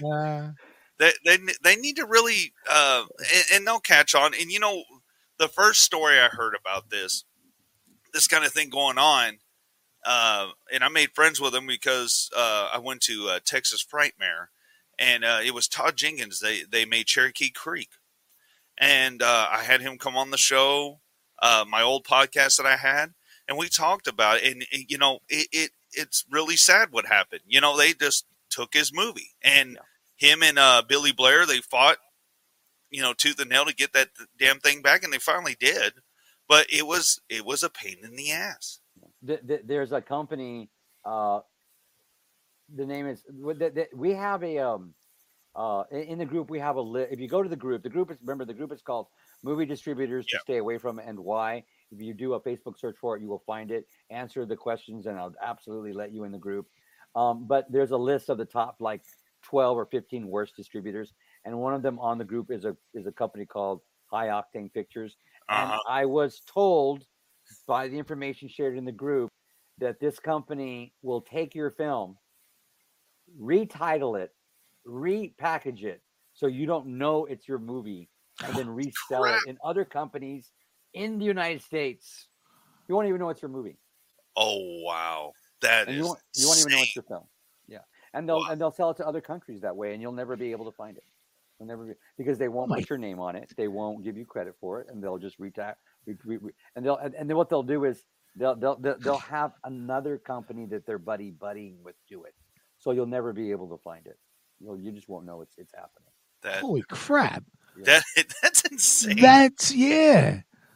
You know, I keep well because something in their contract will say something like, you give us the right to distribute your film and all of our partners that we conduct business with to bring you the best possible distribution, blah blah blah. Yeah, and people will probably recognize you and everything, but you won't have the money. So vague, it's that vague thing of how it can be interpreted. Wow. And you must uphold to any contract that they enter into during your terms. Some of these companies literally have these filmmakers sign a contract that says, we own your movie for the rest of your life. You just don't know it yet. Oh, Oh, that's so shady. Get lawyers, kids. But, and it's just like, and they know these kids that make these movies for like 5,000 or even 20,000 or even 30,000 with Indiegogo funds are not going to have money to, like go the long haul in court, especially with a distributor that's in another state. And first of all, you'll have to find a lawyer that practices law in that state. Yeah. You can't just, be in Texas and sue like a distributor in Philadelphia unless you have a lawyer that can practice law in Philadelphia. And more than likely what will happen is if you try to sue them in Philadelphia and try to find a lawyer there, their lawyer will just walk right over and knock on the door of the other lawyer and say, hey, why don't we just work together and you just try to take as much money as you can from this person. We'll just keep it going as long as we can. Holy crap. Because that's how lawyers operate. Yeah, a lawyer that's standing up for a shady distributor is just as shady as the distributor. So they'll do whatever they can to make money. But that's why I'm glad you have that group, and I'm glad a lot of people are actually starting to talk about this stuff. Yeah. Like, hey, don't do this. You don't won't give your get movie away. Yeah, don't throw it away, and it won't get. And I guess I kind of blame technology because I'm the same way now. I used to be a lot more patient, but now I'm like, oh no, I want to get this done. So I think that kind of plays into that, don't you think? I mean, it's I want to get my stuff out there. Yeah. But we need to do it now while it's this. And all these like independent films, especially the ones we watch nowadays that we really love and cherish. All of like the Fulci films, the 7 Doors of Death and City of the Walking Dead, all that stuff. They were complete box office failures. They didn't make a cent in the United States. It wasn't until like decades later that people, like really cherished it. And so, yes, your initial release is important, but I remember going to see Creepshow in the movie theater the weekend it was released. I took my friend Stephen Shaw to see it. He was a year older than me. I was 13. He was 12. I was 12. He was turning 13. And our birthdays were like 5 days apart or something. So my mother signed us in to go see the rated R Creepshow, whatever. It was a Saturday afternoon. And we were the only 2 people sitting in the movie theater. That movie was like a big budget film, Warner Brothers film, and it was a complete box office flop. But it's this huge cult classic, and it's taken many years to get there. Oh, yeah. And it's the same way with an independent film and an independent horror film. So, it's all about like nurturing these films and really kind of like babying them a little bit. It's not one and done when you get it distributed the first time. You really have to, take it and show it around. And because these distributors, they don't put any money into advertising for you. With these distributors, what they do is before they sign the contract with you, they've already sent the trailer and the copy of your film to all the outlets where they're going to put it. And they already know exactly how many units they're going to sell and move and where they're going to go. And they already know how much they're going to charge you back and how much it costs to make the poster. They already have the whole formula on in place. And if you sign on the dotted line, they already know exactly how much money they're going to make. There's no risk involved for them. But they make you believe like they're taking a chance on your film. So somewhere along the lines, distributors made independent filmmakers believe that their films weren't worth anything. Now, Joe, have you been burned personally, or is this stuff that you've just observed from being a filmmaker? Question. That's a good question. Yes.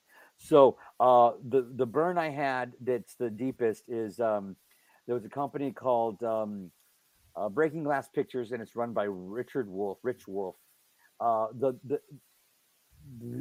That man is a whole new level of bad that I never knew existed on this planet. Oh shit! That's what I can say that, I can say that without any fear of retaliation from him, because it's commonly known that this man is not operating on any other level than like maybe a sociopath. This man's a sociopath, and the truth is, this guy took our movie and sold it to another country from the DVD screener that we sent him. It wasn't even the master, the screener. Crap. Before we even had signed the contract, they were already duplicating it and getting ready for it to be released to the market. So you weren't even signed. And he They was. just still, but we actually did sign the contract with them, and they did distribute it in the United States. But we didn't know that they had already done all this shady business. Oh my God! And then the movie came out in the United States, blah blah blah. And then we did a Google search and we found out it was being distributed in Australia. And part of our contract was before they signed any foreign deal that we would have to okay whatever deal they were signing. And we saw that they had done that. So he just straight up had taken. He had already planned on selling it regardless of whether we signed on the dotted line or not. Damn. Straight up. What kind of low is that? I mean, the definition awful. of a sociopath is, I believe, and I might be misquoting this, is someone who has the inability to show empathy to anyone, especially those that they have harmed. Yeah. He I has think no that fits. empathy for what he did. That None fits. whatsoever. Man. Yeah, the ability. What a scumbag. They're unable to form healthy relationships with people because they think that walking and stepping all over people and cheating them and doing what they do is acceptable. So that's fucking horrible. Yeah. Oh my God, dude. That was a pretty deep hurt. You know, that was a pretty deep burn. And then when I went to tell people about what he had done, he tried to sue us for defamation of character. Oh. Wow. We tried to sue us for defamation of character. Yeah.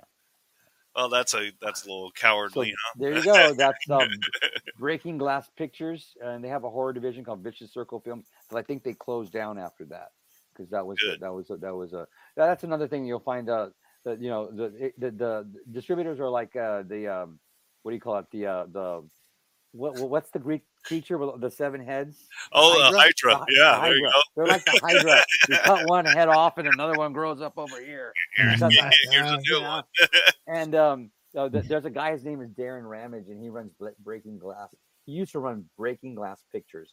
And since, he's opened up many companies, A-Court Entertainment, Maxim Multimedia, Midnight Films or Midnight Entertainment. He's got a couple of them. Sun. So he just keeps opening one company and closing the next. You know, when the people come for the money, he files bankruptcy and opens the next one. And what he does is he transfers the contracts before he closes down the company to a new company, and he shuts it down. Just keeps transferring. Wow. You're right. He's like a snake oil salesman, man. Oh, Come on, check it out, and then the law's on to me. Let me roll up my wagon and go to the next town. I can professionally and honestly say that Darren Ramage of Brain Damage Films is literally the worst distributor in the world. He's the worst one I've ever come in contact with. And that's my professional experience and my professional experience with him, but it's completely true and honest. And I would never conduct business with the man. Anyhow, there's a lot of great information in the group. And yes, there is. If you want to know about who to stay away from and why, it's there. I try to keep the information very clear and accessible. We don't allow people to post like trailers for their movies or, any of that stuff. It's just about distribution, and all the information is there. You can come to the group and ask a question about a distributor, and you'll get an answer.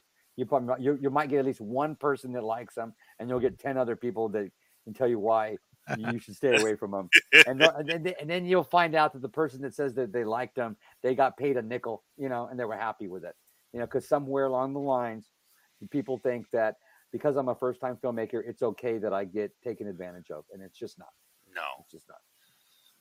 No, and I thank you for sharing that. I really wanted to touch on that tonight with you to get that awareness out, because I think that's just horrible that people get taken advantage of like that, especially with all the work that goes into it. Yeah, it's not a $50,000 movie, but you know what? There was time that went into that. That's someone's life. They took time out of their life. Yeah.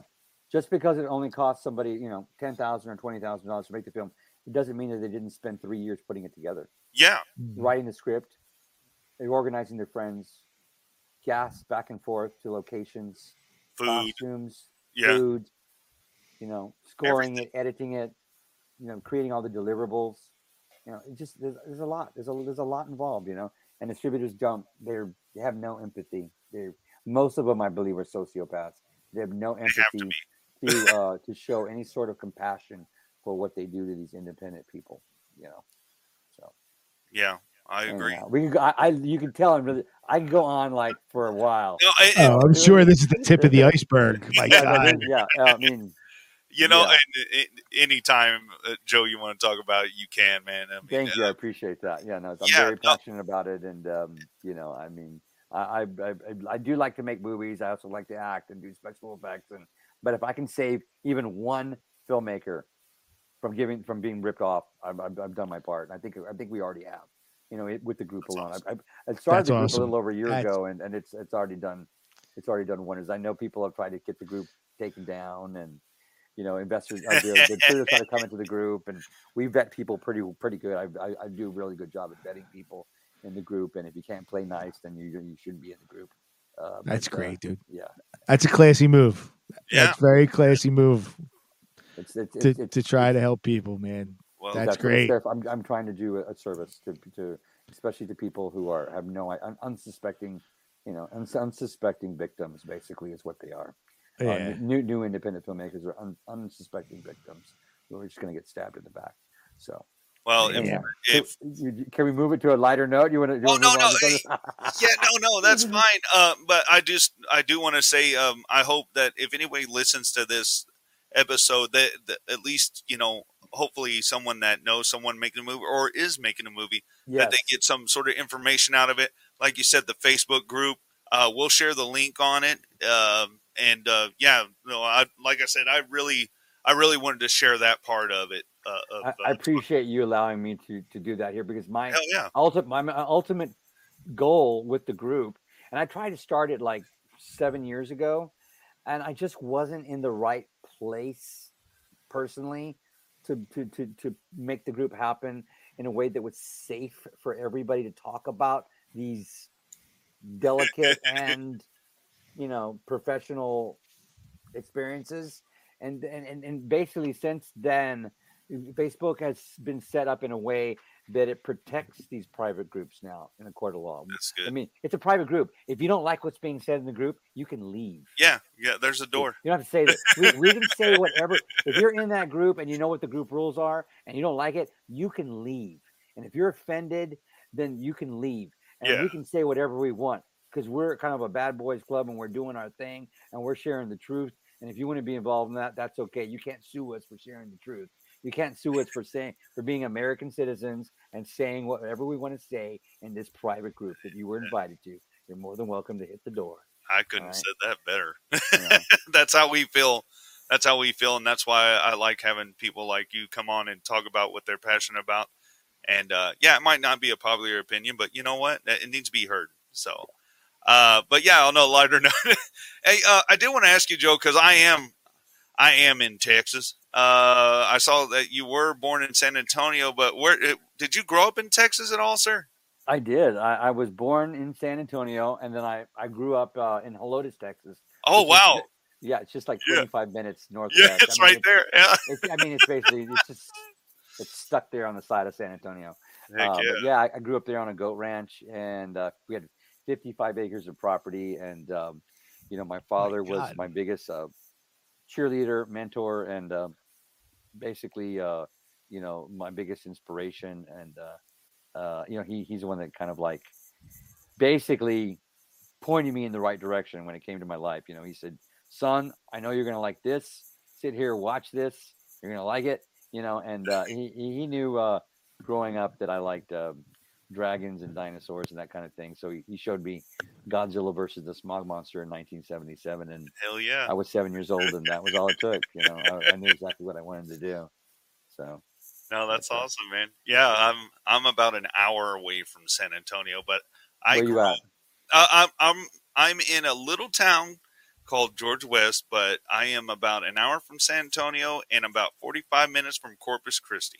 Okay. So I'm in the little, this little small area that little gray area right there on the east, southeast.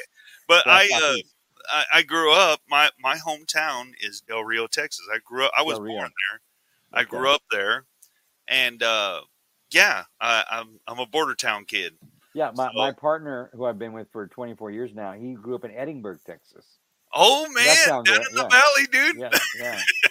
So you have good food down there. Oh hell yeah! You want good Mexican food. I'm sorry, but if you like to eat, you got to go to Texas. The best food is in Texas. I'm sorry. Yes. Best food in Texas. We went home for his mother's 80th birthday, and they had a barbecue for her.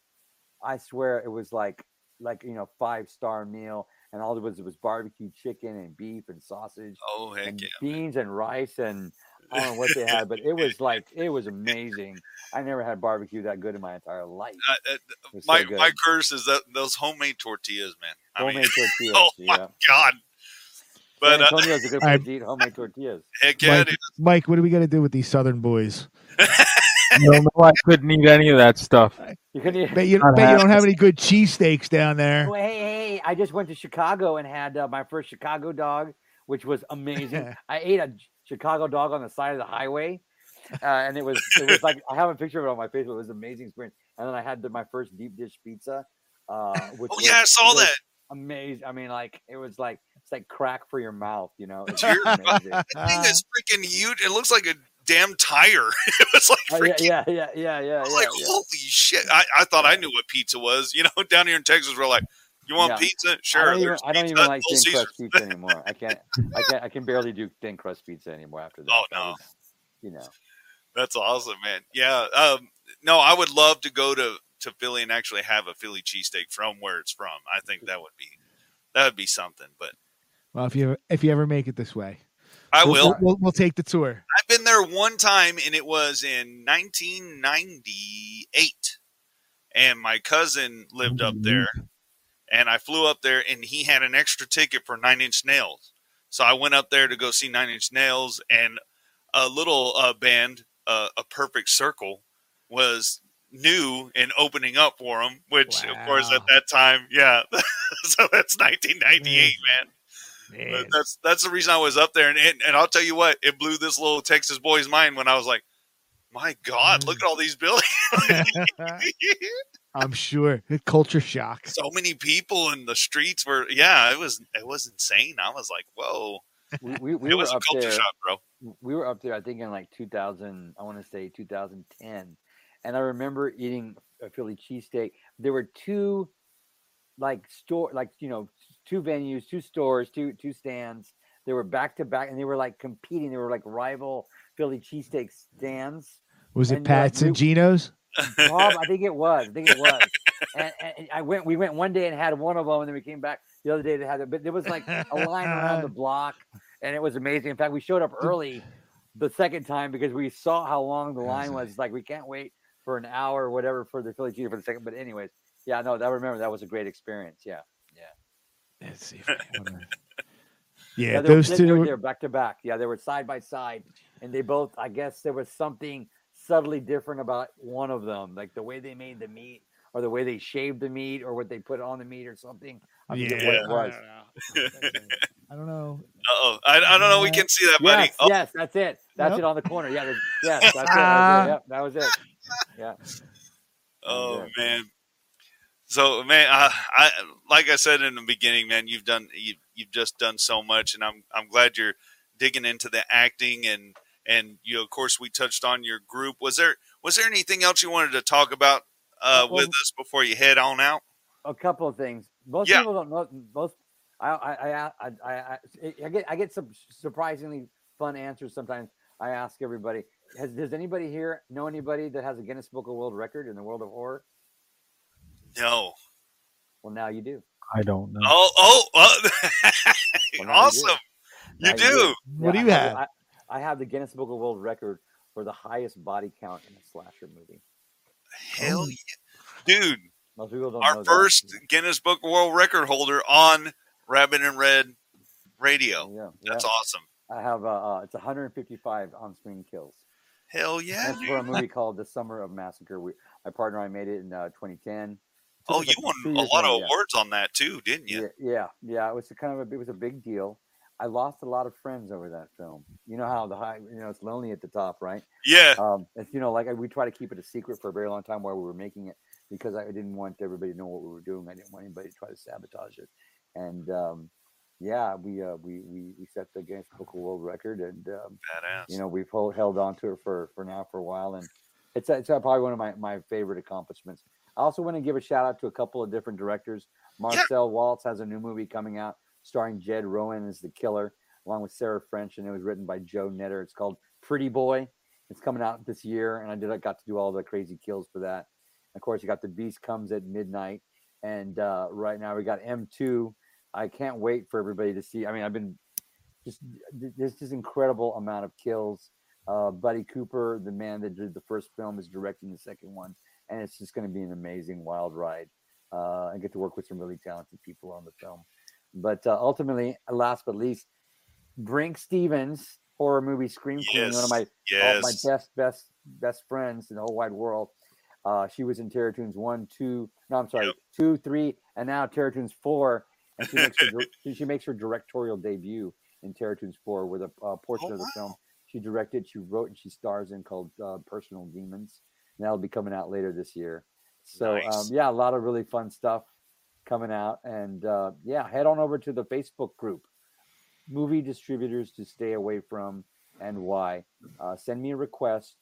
You must answer all the membership questions in order to enter the group. If you don't answer the membership questions, or you leave the last one off, which is the last one is the most important one. Do you agree to follow all the group rules? If you answer the other ones, you don't answer that one, I'm just gonna go delete. I'm not gonna be the nice guy and say, oh no. Because no one gets to enter Joe Castro's group. No one. But if they don't answer any of the questions, I normally do a screen grab where it shows that they did not answer the questions, and then I will send them. Then it has the option as an administrator to send them a personal message saying, "Hello, thank you for sending a request to join our group. You must answer all the membership questions, and there are no exceptions. Thank you." There you go. And I will decline it, and then you must go back and answer the questions again, because that's what everybody in the group would want me to do. Yeah, to protect their anonymity, to protect the solidarity and the privacy and the respect that's in the group. And we play well with each other. Yes, we do disagree. We don't threaten each other. We don't do it, and we do share amazing, valuable information. So, awesome. Come join us. Heck yeah. Get after it. Yeah.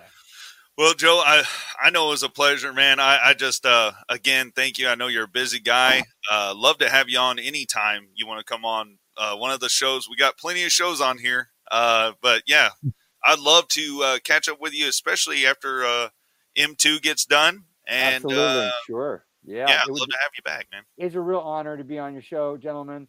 It's a pleasure meeting you, Joe.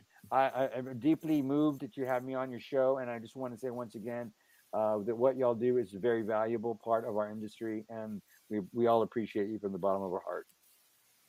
Awesome, man. Thank you so much. Thank you. Yep. We'll see you, Joe. All right. Be good, everybody. Take care. Bye-bye. You too, man. Awesome. All right. Sorry, Michael. You didn't really. I know you're not good with it. Commercial real quick. I'll be right back. Let's go to a commercial. Oh. Looking for all your favorite B movies in one place? Look no further than B Movie TV, exclusively on Roku. We've got action, horror, sci-fi, sleaze, and independent wrestling, plus exclusive hosted shows like Friday Night Action, Saturday Night Terrors, Merry Death subbed and dubbed Horror Fest, Sci-Fi Sideshow, and Pervy the Clown Show. So get in on all the craziness that is B Movie TV.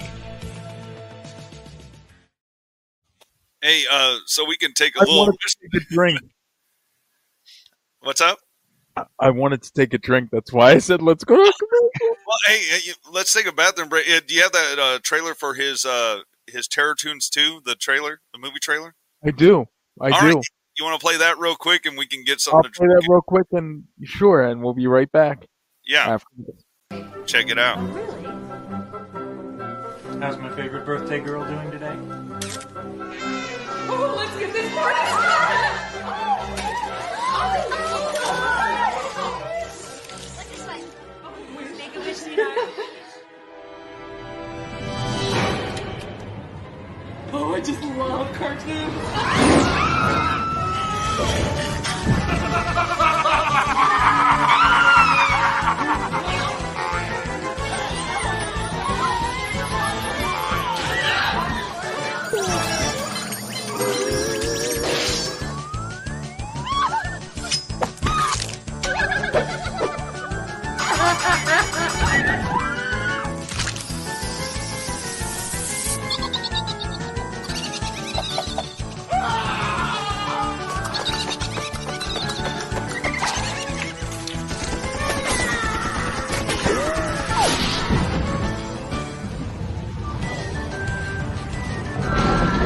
Stop that thing!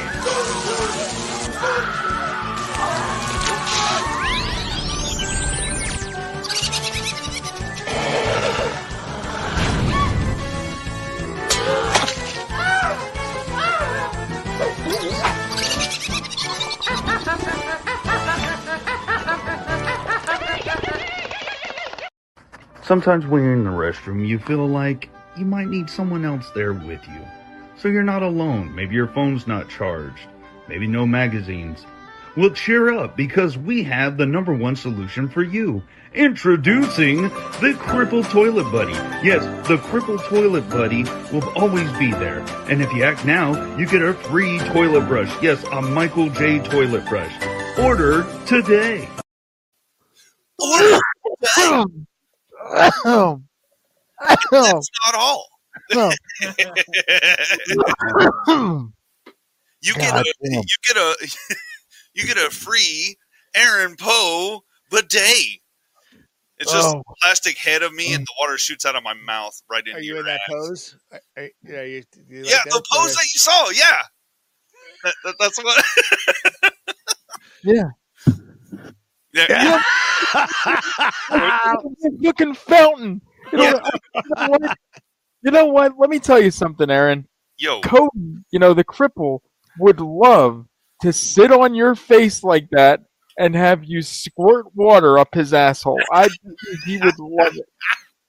That seems to be his thing. He's a bottom feeder. You see him with that fro, like when he wants to go to the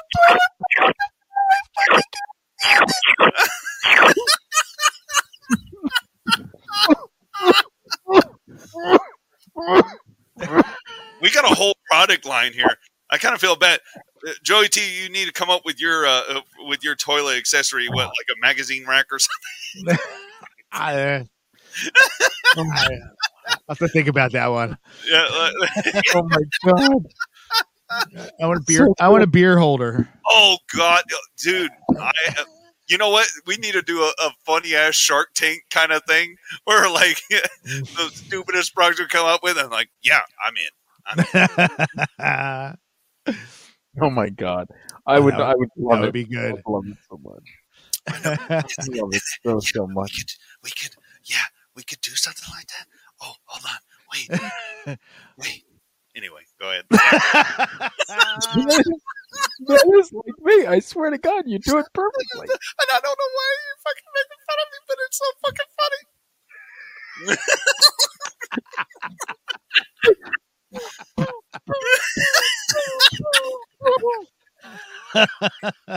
We're having too much fun. God damn, how long is this show? People are like already asleep, bro. Like, God dang, this show's long. But you know what? It was a special show.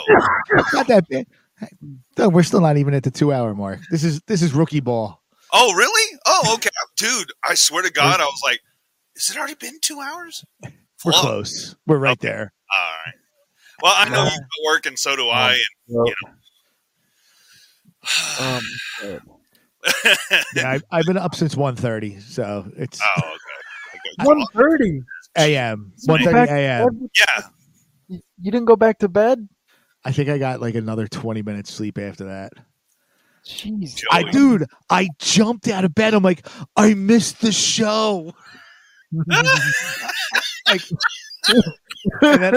and then I was just so pissed. I'm like, I can't relax now. And then one of my dogs saw me awake, so then we went out back. and it was, I don't know, 20 degrees out back, 30 degrees. So that'll shock you awake. Dude, I didn't realize how far back I was. I look like fucking Lestat or something in the fucking castle back You there. are really back. I And was. I have to say something. Do you remember how, like, for the past fucking week, I said that you sounded low? Yeah. Okay, you're not low. You're fine. You know what the problem is? The volume on my fucking headset was low. Freaking idiot. Oh, Michael. Because I'm sitting there and Joe's talking, and I'm like, you know what? Aaron's low and Joe is really low. I'm like, this is weird. This isn't gonna fly. So I fucking reach back and I feel the fucking volume knob on the back of my headset, and I raised it up, and then fucking you and Joe are fucking blowing my eardrums out the entire time. I was getting my mind jacked for real. Yeah. Swagger of a cripple. Hey, Jess M's in the chat. What a great guest. Yes. That is a big thank you, man. Joe Castro, busy dude, man. I mean, that guy, he's always doing something. And he's got a lot of projects. So, like I said, Mutilator 2, I'm very interested in that. I want to see that when it gets finished. I have the Arrow special edition of the first one. I haven't watched it yet. You do? Well, fucking watch it. Not that I don't think he has any. No, he doesn't have anything to do with that one. I think he's just. Yeah, that was made in '85. Oh, okay. Yeah, so he wouldn't have anything. Yeah, that's a little older.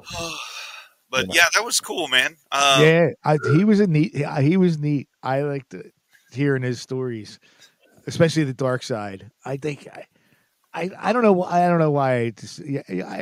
I'd like to think that most people are good and things are on the up and up, but I know that's not how the world runs.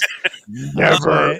No, but my God, how that sucks. Well, that sucks how they screw people over like that. Have you? Because they kind of touched on it. Billy Corrigan touched on it a little bit with the music industry and how they do them rotten. And this is back in the 90s. Oh, yeah. And I'm sure it's worse now that physical media isn't nearly the moneymaker that it used to be with Spotify. I'm sure they get pennies on the stream on that one, too. It's sad because, you want to reach out to people and you want to talk to them. And sometimes,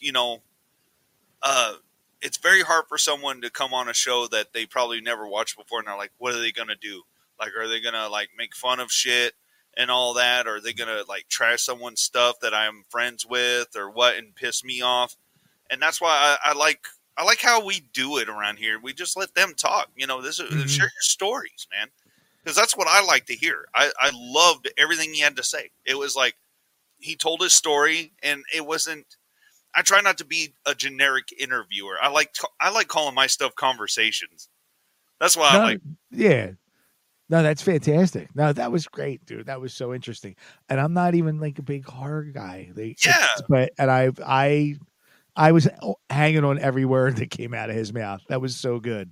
That's good, man. I'm glad you enjoyed him. Yeah. So we'll definitely such a neat guy. Dude, I would like to see. I got a buddy of mine that had a fairly successful. I don't know. Successful is the right word. They didn't make it too far, but they've even opened. They opened up for Danzig. Oh wow! For a short period of time. That's pretty impressive. Yeah. Yeah. And had negotiations with some big record companies, and he's got some really interesting stories because late 80s, 90s, where it was going from hair metal to grunge, and they were kind of caught in the middle of that. So I'll have to talk to him, see if he would come on. Oh, dude! And if you allow me to, I'd love to be on that too. I'd love to hear that story, or I'll be in the audience. I don't care. I like to let me know when that happens, dude. All right, I'll talk. I'll try to get a hold of him this week. I think that would be. I don't know if he did. Mike, can we do? Like, can we have? Well, I guess he could just call in. I don't know if he would do video. He can call in. He can just call in and do Yeah, it that way. He could come into StreamYard. He could come into StreamYard and just disable his video. Okay. Yeah. And Right. just audio only. That's That would possible. probably be the best, where he would come in a lot clearer if he did it that way, Mike. Where he's a part of it and he just like fucking, he just does an avatar. But sometimes it confused the fuck out of me because I tried to do that during the Crossing the Streams episode. Yeah, you did. I was disappointed that you didn't come up as video, and sometimes you were audio. And I was ready to, like, if we were set up to take calls, I was going to call in and be like, "Poe, show yourself, you motherfucker." No, the thing about it is, I feel bad because I was like, I'm producing. I don't need to be a part of this show. People see my freaking. Yeah, but I do it. People see me I enough, do it. and then I felt bad that I See me enough, and I do it. show, and people see me too fucking much. I see myself too much. I see myself too much. Yeah, and I'm doing but this you're because, you run this. You run this motherfucker. I don't. well, no. I mean, you. Swagger of a cripple. There we go. No, but I love that one. Sorry. that I go up like this because the cripple likes when I do this because it means to him that I'm serious. Okay. This is how much of a non-horror guy that Joe is. He did not know who Donald Pleasance was. Okay. When we first met. You know how heartbreaking that was? Well, not everybody's gonna know everybody, dude. Not everybody's into that, but yeah, I get it. Yeah, but he hated me. Regular. I hated him. For not knowing something. I hated him. The vitriol that he spewed on Twitter towards me was way out of hand. I'm like, I don't even know who this guy is, and he's breaking my stones. Fails. Joey T epic fails. Joey, like, just, oh my God, it was like never ending for days on end. And I hated Twitter, but I did it just because I couldn't stand it. Twitter had nothing to do with it. I hate Twitter too to allow people on here. But I hate Joe Moore. Yeah, I hate Joe because he doesn't know who Donald Pleasance is. All right. He's still never seen Halloween, I don't think. We have to change that. No, I did. Oh, I did. I don't think I told you. Go ahead, man. Nah, this past Halloween, my kids are like, let's watch. Oh, so sweet. we did watch it. So yeah, that was the first time in 2021. It was the first time I watched the first Halloween. How did I not tell you this? It's funny to me too because we've seen it like a billion fucking times, and you're like, first time, 2021, 1970 fucking 8. No, I've seen Clerks like 40 times. Does that make up for it? No, you know what though, Joey? I will say something. My best friend in the whole world, Tyree Lee, he is not a horror guy. He does not like horror movies. He didn't know what the hell. Like, he would be the same way. You know, he would be like Jay during an interview. He wouldn't say 2 words. He'd just be like, I don't know what to ask this guy. But musicals, westerns, all that stuff, the dude knows it. Action movies, comedy. That's how we bonded over comedy movies. But I was the guy that likes metal and I like horror movies. But I watch everything. I listen to almost everything. I watch almost everything I can. Any genre, you know, I cross genres, you know. So, but yeah, for some reason, he just can't get into horror movies. He just can't do it. He just doesn't like them. Yeah, well, I know I'm almost positive I told Mike this story. I don't know if I said it when you were on the other time. He might have. When I was a kid, my uncle, who's I was probably like 5. My uncle was probably like 21. He's only 15 years older than me. Babysitting me, he had this horror movie on. Now he's like face the other way. Yeah. So I had all my Star Wars toys out, and I was having a good old time. He had this horror movie on, and I turned around, and there was like something crawling out of an eye socket of a skull. Nice. And I was like, wow. He's like, it's fake. It's just worms. It's plastic. It's like, I don't remember what he said. It was way too long ago. But he's like, it's fake. It's fake. Everything's fake. Like, so kind of, I think that's where I couldn't suspend belief for the horror movies, because I was so little and was like, well, one, traumatized, and then two, my uncle going, it's all fake, it's all fake, it's all pretend. And I'm like, he was probably just scared my dad would kick his ass for having a horror movie on with his 5-year-old son in the house. Joey just saw an old episode of Columbo or something. Columbo freaking out. What is this for? What is Here we go. There's a skull over here. I don't know what this is for. And you're like, oh my God! The guy's eye is all wonky. I can't. So wait a minute. So in October, you watched Halloween for the first. So you watched it, the whole 92 minutes. Yeah. Or no, it's 91 minutes. I'm sorry. Part 2 is 90. Okay, no. So part 2 is 93 minutes. Now, did you watch the theatrical version or the extended edition that had the TV scenes included? Dear God. It was probably. He's like, I don't. Well, I don't. Do you remember? Okay.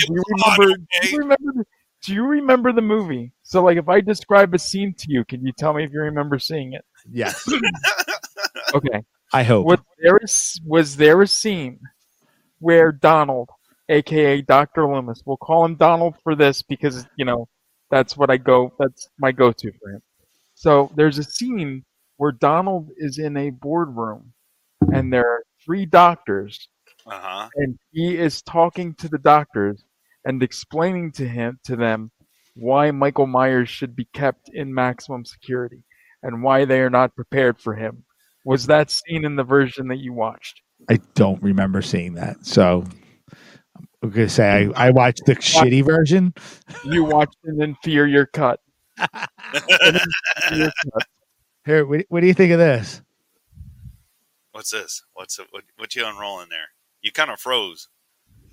You froze. Oh no, I'm going. Mr. Bungle. Oh my sweet Jesus. Oh boy. Wait, when did they do this? You mean Halloween 2020? Oh, sweet mother. He just creamed his jeans right now. Everybody listen on audio. Michael J. I'm in lounge pants, by the way. So, well, he creamed his lounge pants. So here's how naive I am. Yeah. So Mr. Bungle did this live stream on Halloween because the world was shut down, and they released this poster. I'm like, okay, I got it. Still in the tube. I haven't got a frame for it yet. So that's like October. So probably like of 21. I'm driving somewhere, and there was a girl standing on the corner waiting for the bus, wearing, I thought at first was a Mr. Bungle t-shirt. And then I realized, like, oh wait, no, this is a Halloween. I didn't even realize this was a Halloween reference. That's how much I don't know about horror movies. It wasn't until we got to the red light and I could see her shirt more clear that, yeah, sorry, Mike. Mike's frozen now. Oh no, he's there. I saw his little blinky eye there. I saw his eye blink for a minute, but he's frozen in suspended animation because you don't know certain things that he does. Welcome to the last episode of Mind Jacked. Yeah, no shit. You know what? You're in good hands because we got Jacked Rabbit Radio and everybody's invited. Damn it. This is a melding of 2 freaking mad shows into one. So one more question about Halloween before we abandon that for the night. Oh my God. Here we go. So when you watched it and you saw Donald act, were you thinking, wow, this is the greatest actor I've ever seen in my entire life? Yes. I think that's the one and only answer I can give right now. Just to save face. You know what? Thank God Michael J. does not run the Oscars. And the best Oscar for person that did anything, it all goes to Donald Pleasance. I love him. For the best person who blinked on film. Yeah. Oh, he wasn't even, he's not even in Titanic. I don't care. Because to me, he's everything. And I love him. And he's going to win all the Academy Awards, all the Oscars. And he'll even win a Grammy. He doesn't. And I love it so much. And I want him in my bed because I want a pillow. I want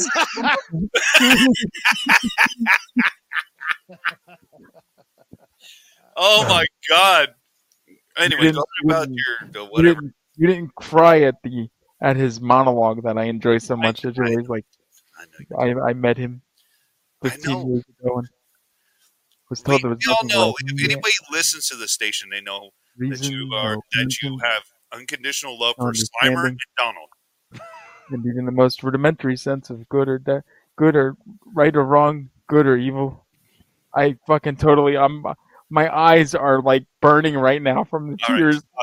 Right, stop right now. Oh. God damn it! Now he's crying. Can we get the words out?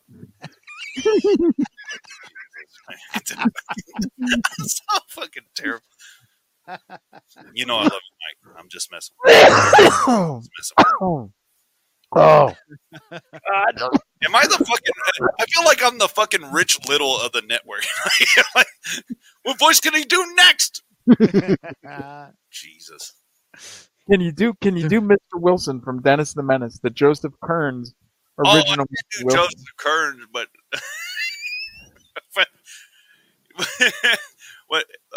what do you call that kid? I forgot. I don't know. Little Jimmy, your mom's calling. She's got some ice cream for you. I can do what's his name? Walter Matthau. Eating my shorts. You know, Grumpy Old Man was awesome. I love that. You know, he was down there at the strip club, you know, where the men take all their clothes off. What about Burgess Meredith? Can you do him as the Penguin? Yes, I can. Dude, you know what's funny is you mentioned that? I've been watching the old Batman series. I love the 1960s. It's so fucking colorful, and I love it. They're so good. Oh my head. Anyway. Oh my head. Mike's going to throw up, sure. Yeah, I know. I need to stop. Yeah, dude, I think it's time to wrap. It's almost hopping aneurysm. I'm sorry. Yeah. 10:30. I'm starting to go cross-eyed. Well, I had fun. I hope you guys had fun on this crazy little mix-up we had. Oh, dude, it was great. I loved it, and we'll definitely have more. And special thanks to Joe Castro spending about an hour with us. That was classy. What's such a good dude. I thoroughly enjoyed that. I really did. Mm-hmm. Yeah, he texted me. He said to tell you too. Thank you so much for having him on here and letting him talk. Yeah, Joe Castro. Again, go find the Facebook group. We'll share the links to what he's doing, especially the Facebook group, and get that knowledge out there. Of course, we got other shows that are awesome on this network. And tomorrow night, I'll be live, and it's a special Poe Talks. It's a roundtable discussion. Should what would I name it? What time's that? Should words result in violence? That'll be 8 p.m. Central. I got Jess Myers, Nick, and my wife. She's going to be on her first podcast. She wanted to. She's going to cut her teeth on this, so I let her in. So it's at 9:00 here, right? Yeah. So Okay. it'll I be might be awake for that. okay. Well, if not, I'll just do my best. watch it later. I know, but it's more fun live. I enjoy doing the lives, and I enjoy everybody in the comments, which we didn't really have much except for Naked HD XYZ that kept fucking posting. Yeah, and Mike blocked Lonesome Lenny. I know. I'm sorry. Mike, Lenny, if you're watching, I'm sorry. Mike blocked a super freaking fan of the whole damn channel. I meant to block XYZ people. I know you did. You know. And just so everybody knows. Oh, yeah, there you go. We're recording the first episode Friday night. I don't know what I'm getting myself into, but we're doing it Friday. It's releasing next Tuesday, April 5th, the same day that Scream hits 4K Blu-ray and DVD. There you go. Well, shit, we got a lot of stuff for folks, so they won't be bored. There's always new content. Yeah, and VHS Life is audio only, but it'll be, on the app, on iTunes, Spotify, all that shit. Wherever it is. Wherever you find that crap. Yeah, and on our app too. Don't forget about the app. Please download the app if you have nothing to listen to, which I'm sure many of you don't. I'm about to pull a freaking stuff on there. I'm about to pull a freaking like heist on all my relatives and friends' phones and kidnap the phones for just like 10 minutes and download the app and then hand it back to them. I've done it. Do it. I've done it. Yep. I'm gonna be like Ocean's 11 over here, fucking doing it. I've done it to at least 5 cousins.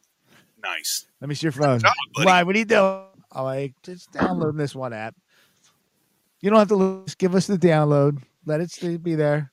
Every once in a while, maybe just press play so numbers tally for a stream. There you go. But get those downloads in. Yeah, you don't even have to listen. You just play it in the background. Put the volume all the way to it. Doesn't matter. We want you to listen, but if you're like, I'm tired of this, just leave it playing, man. I got an iPad that plays it. I don't even listen to it. It's just playing. So it plays. Man, I'll click play. There you go. Get the numbers up. Get them numbers up. That's rookie numbers. So now when I look at the charts, it's just you guys playing in the fucking background, and I'm sitting here thinking people are actually listening to the goddamn thing. Somebody is. No, we listen. I'm just saying I have my phone and I listen to it like it's the radio, and then on my iPad I have it playing, which I don't have my fucking iPad with me all the time, but it's playing. Oh, I get it now. See what he did there? Yeah, see that? Okay. All right. Anyway, Brilliant. all right. That's all I got. Yeah, done. I'm done. Donezo. Ding, ding. Ding, ding, ding, ding, ding, ding, ding, ding, ding. It was great talking to you, fellas. Yes, always a pleasure, my friend. And, I guess we'll see you Love tomorrow. you. I'll see y'all tomorrow night. Yep. Later.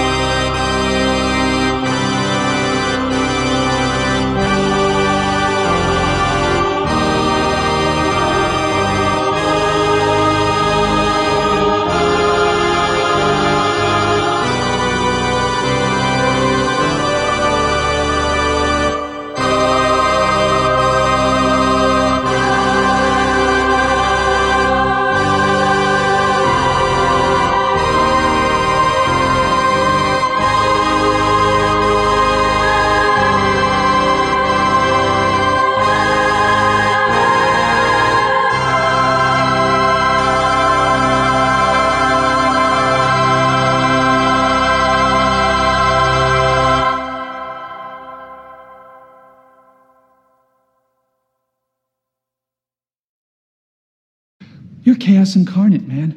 Our whole lives, you've been getting me into trouble and holding me back. Oh, I'm holding you back, right? I remember like 10 years ago, the night we went to Julie Dwyer's funeral, you were all like, I need to shit or get off the pot. You said shit or get off the pot, not me. You got all fired up about taking charge of your life, and what'd you do? You worked at the store till the place burned down. I took courses at Brookdale. And dropped out. Because you stopped going. Because we were just killing time with those classes. One semester we took criminology, for Christ's sakes. What the fuck are we training to be, Batman? At least we were doing something instead of wasting our lives in some fucking convenience store. You know what? You can badmouth Quick Stop all you want, but I miss that place. I loved working there. I look back on that period as the best time of my life. Now I know you're fucking nuts. Why? Because I enjoyed what I did? I got to watch movies, fuck with assholes, and hang out with my best friend all day. Can you think of a better way to make a living? Yeah, maybe it's not what everyone does, but it was pretty fucking good. Man, that's you all over. Scrape by with the bare minimum. Well, I'm tired of that, Randall. I'm not in high school anymore. Shit, I'm not even in my 20s anymore. I don't want to sit around and rag on customers while eating free food. That's what you want to do. That's what you've always wanted to do. Well, if that's all you want out of life, man, then God bless. But I refuse to let your shit taint the rest of mine. Oh, I'm going to smooth things over with Emma, go to Florida, and start my Randall Graves-free existence. And try to forget these last 33 years ever happened.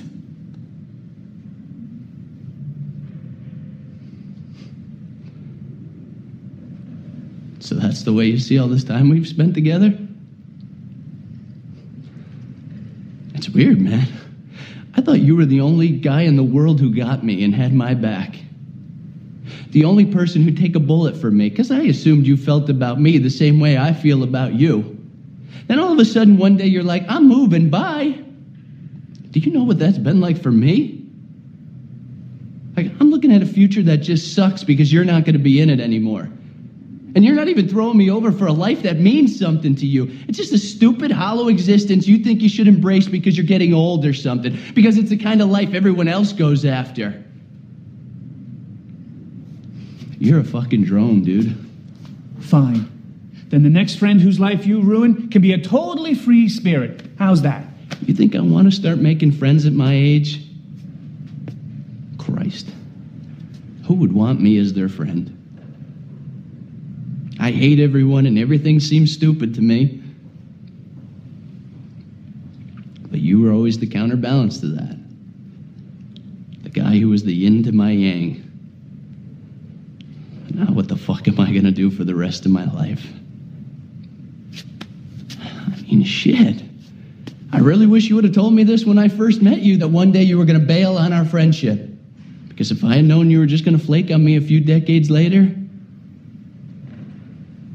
I wouldn't even have bothered with your ass in the first place. Hear that?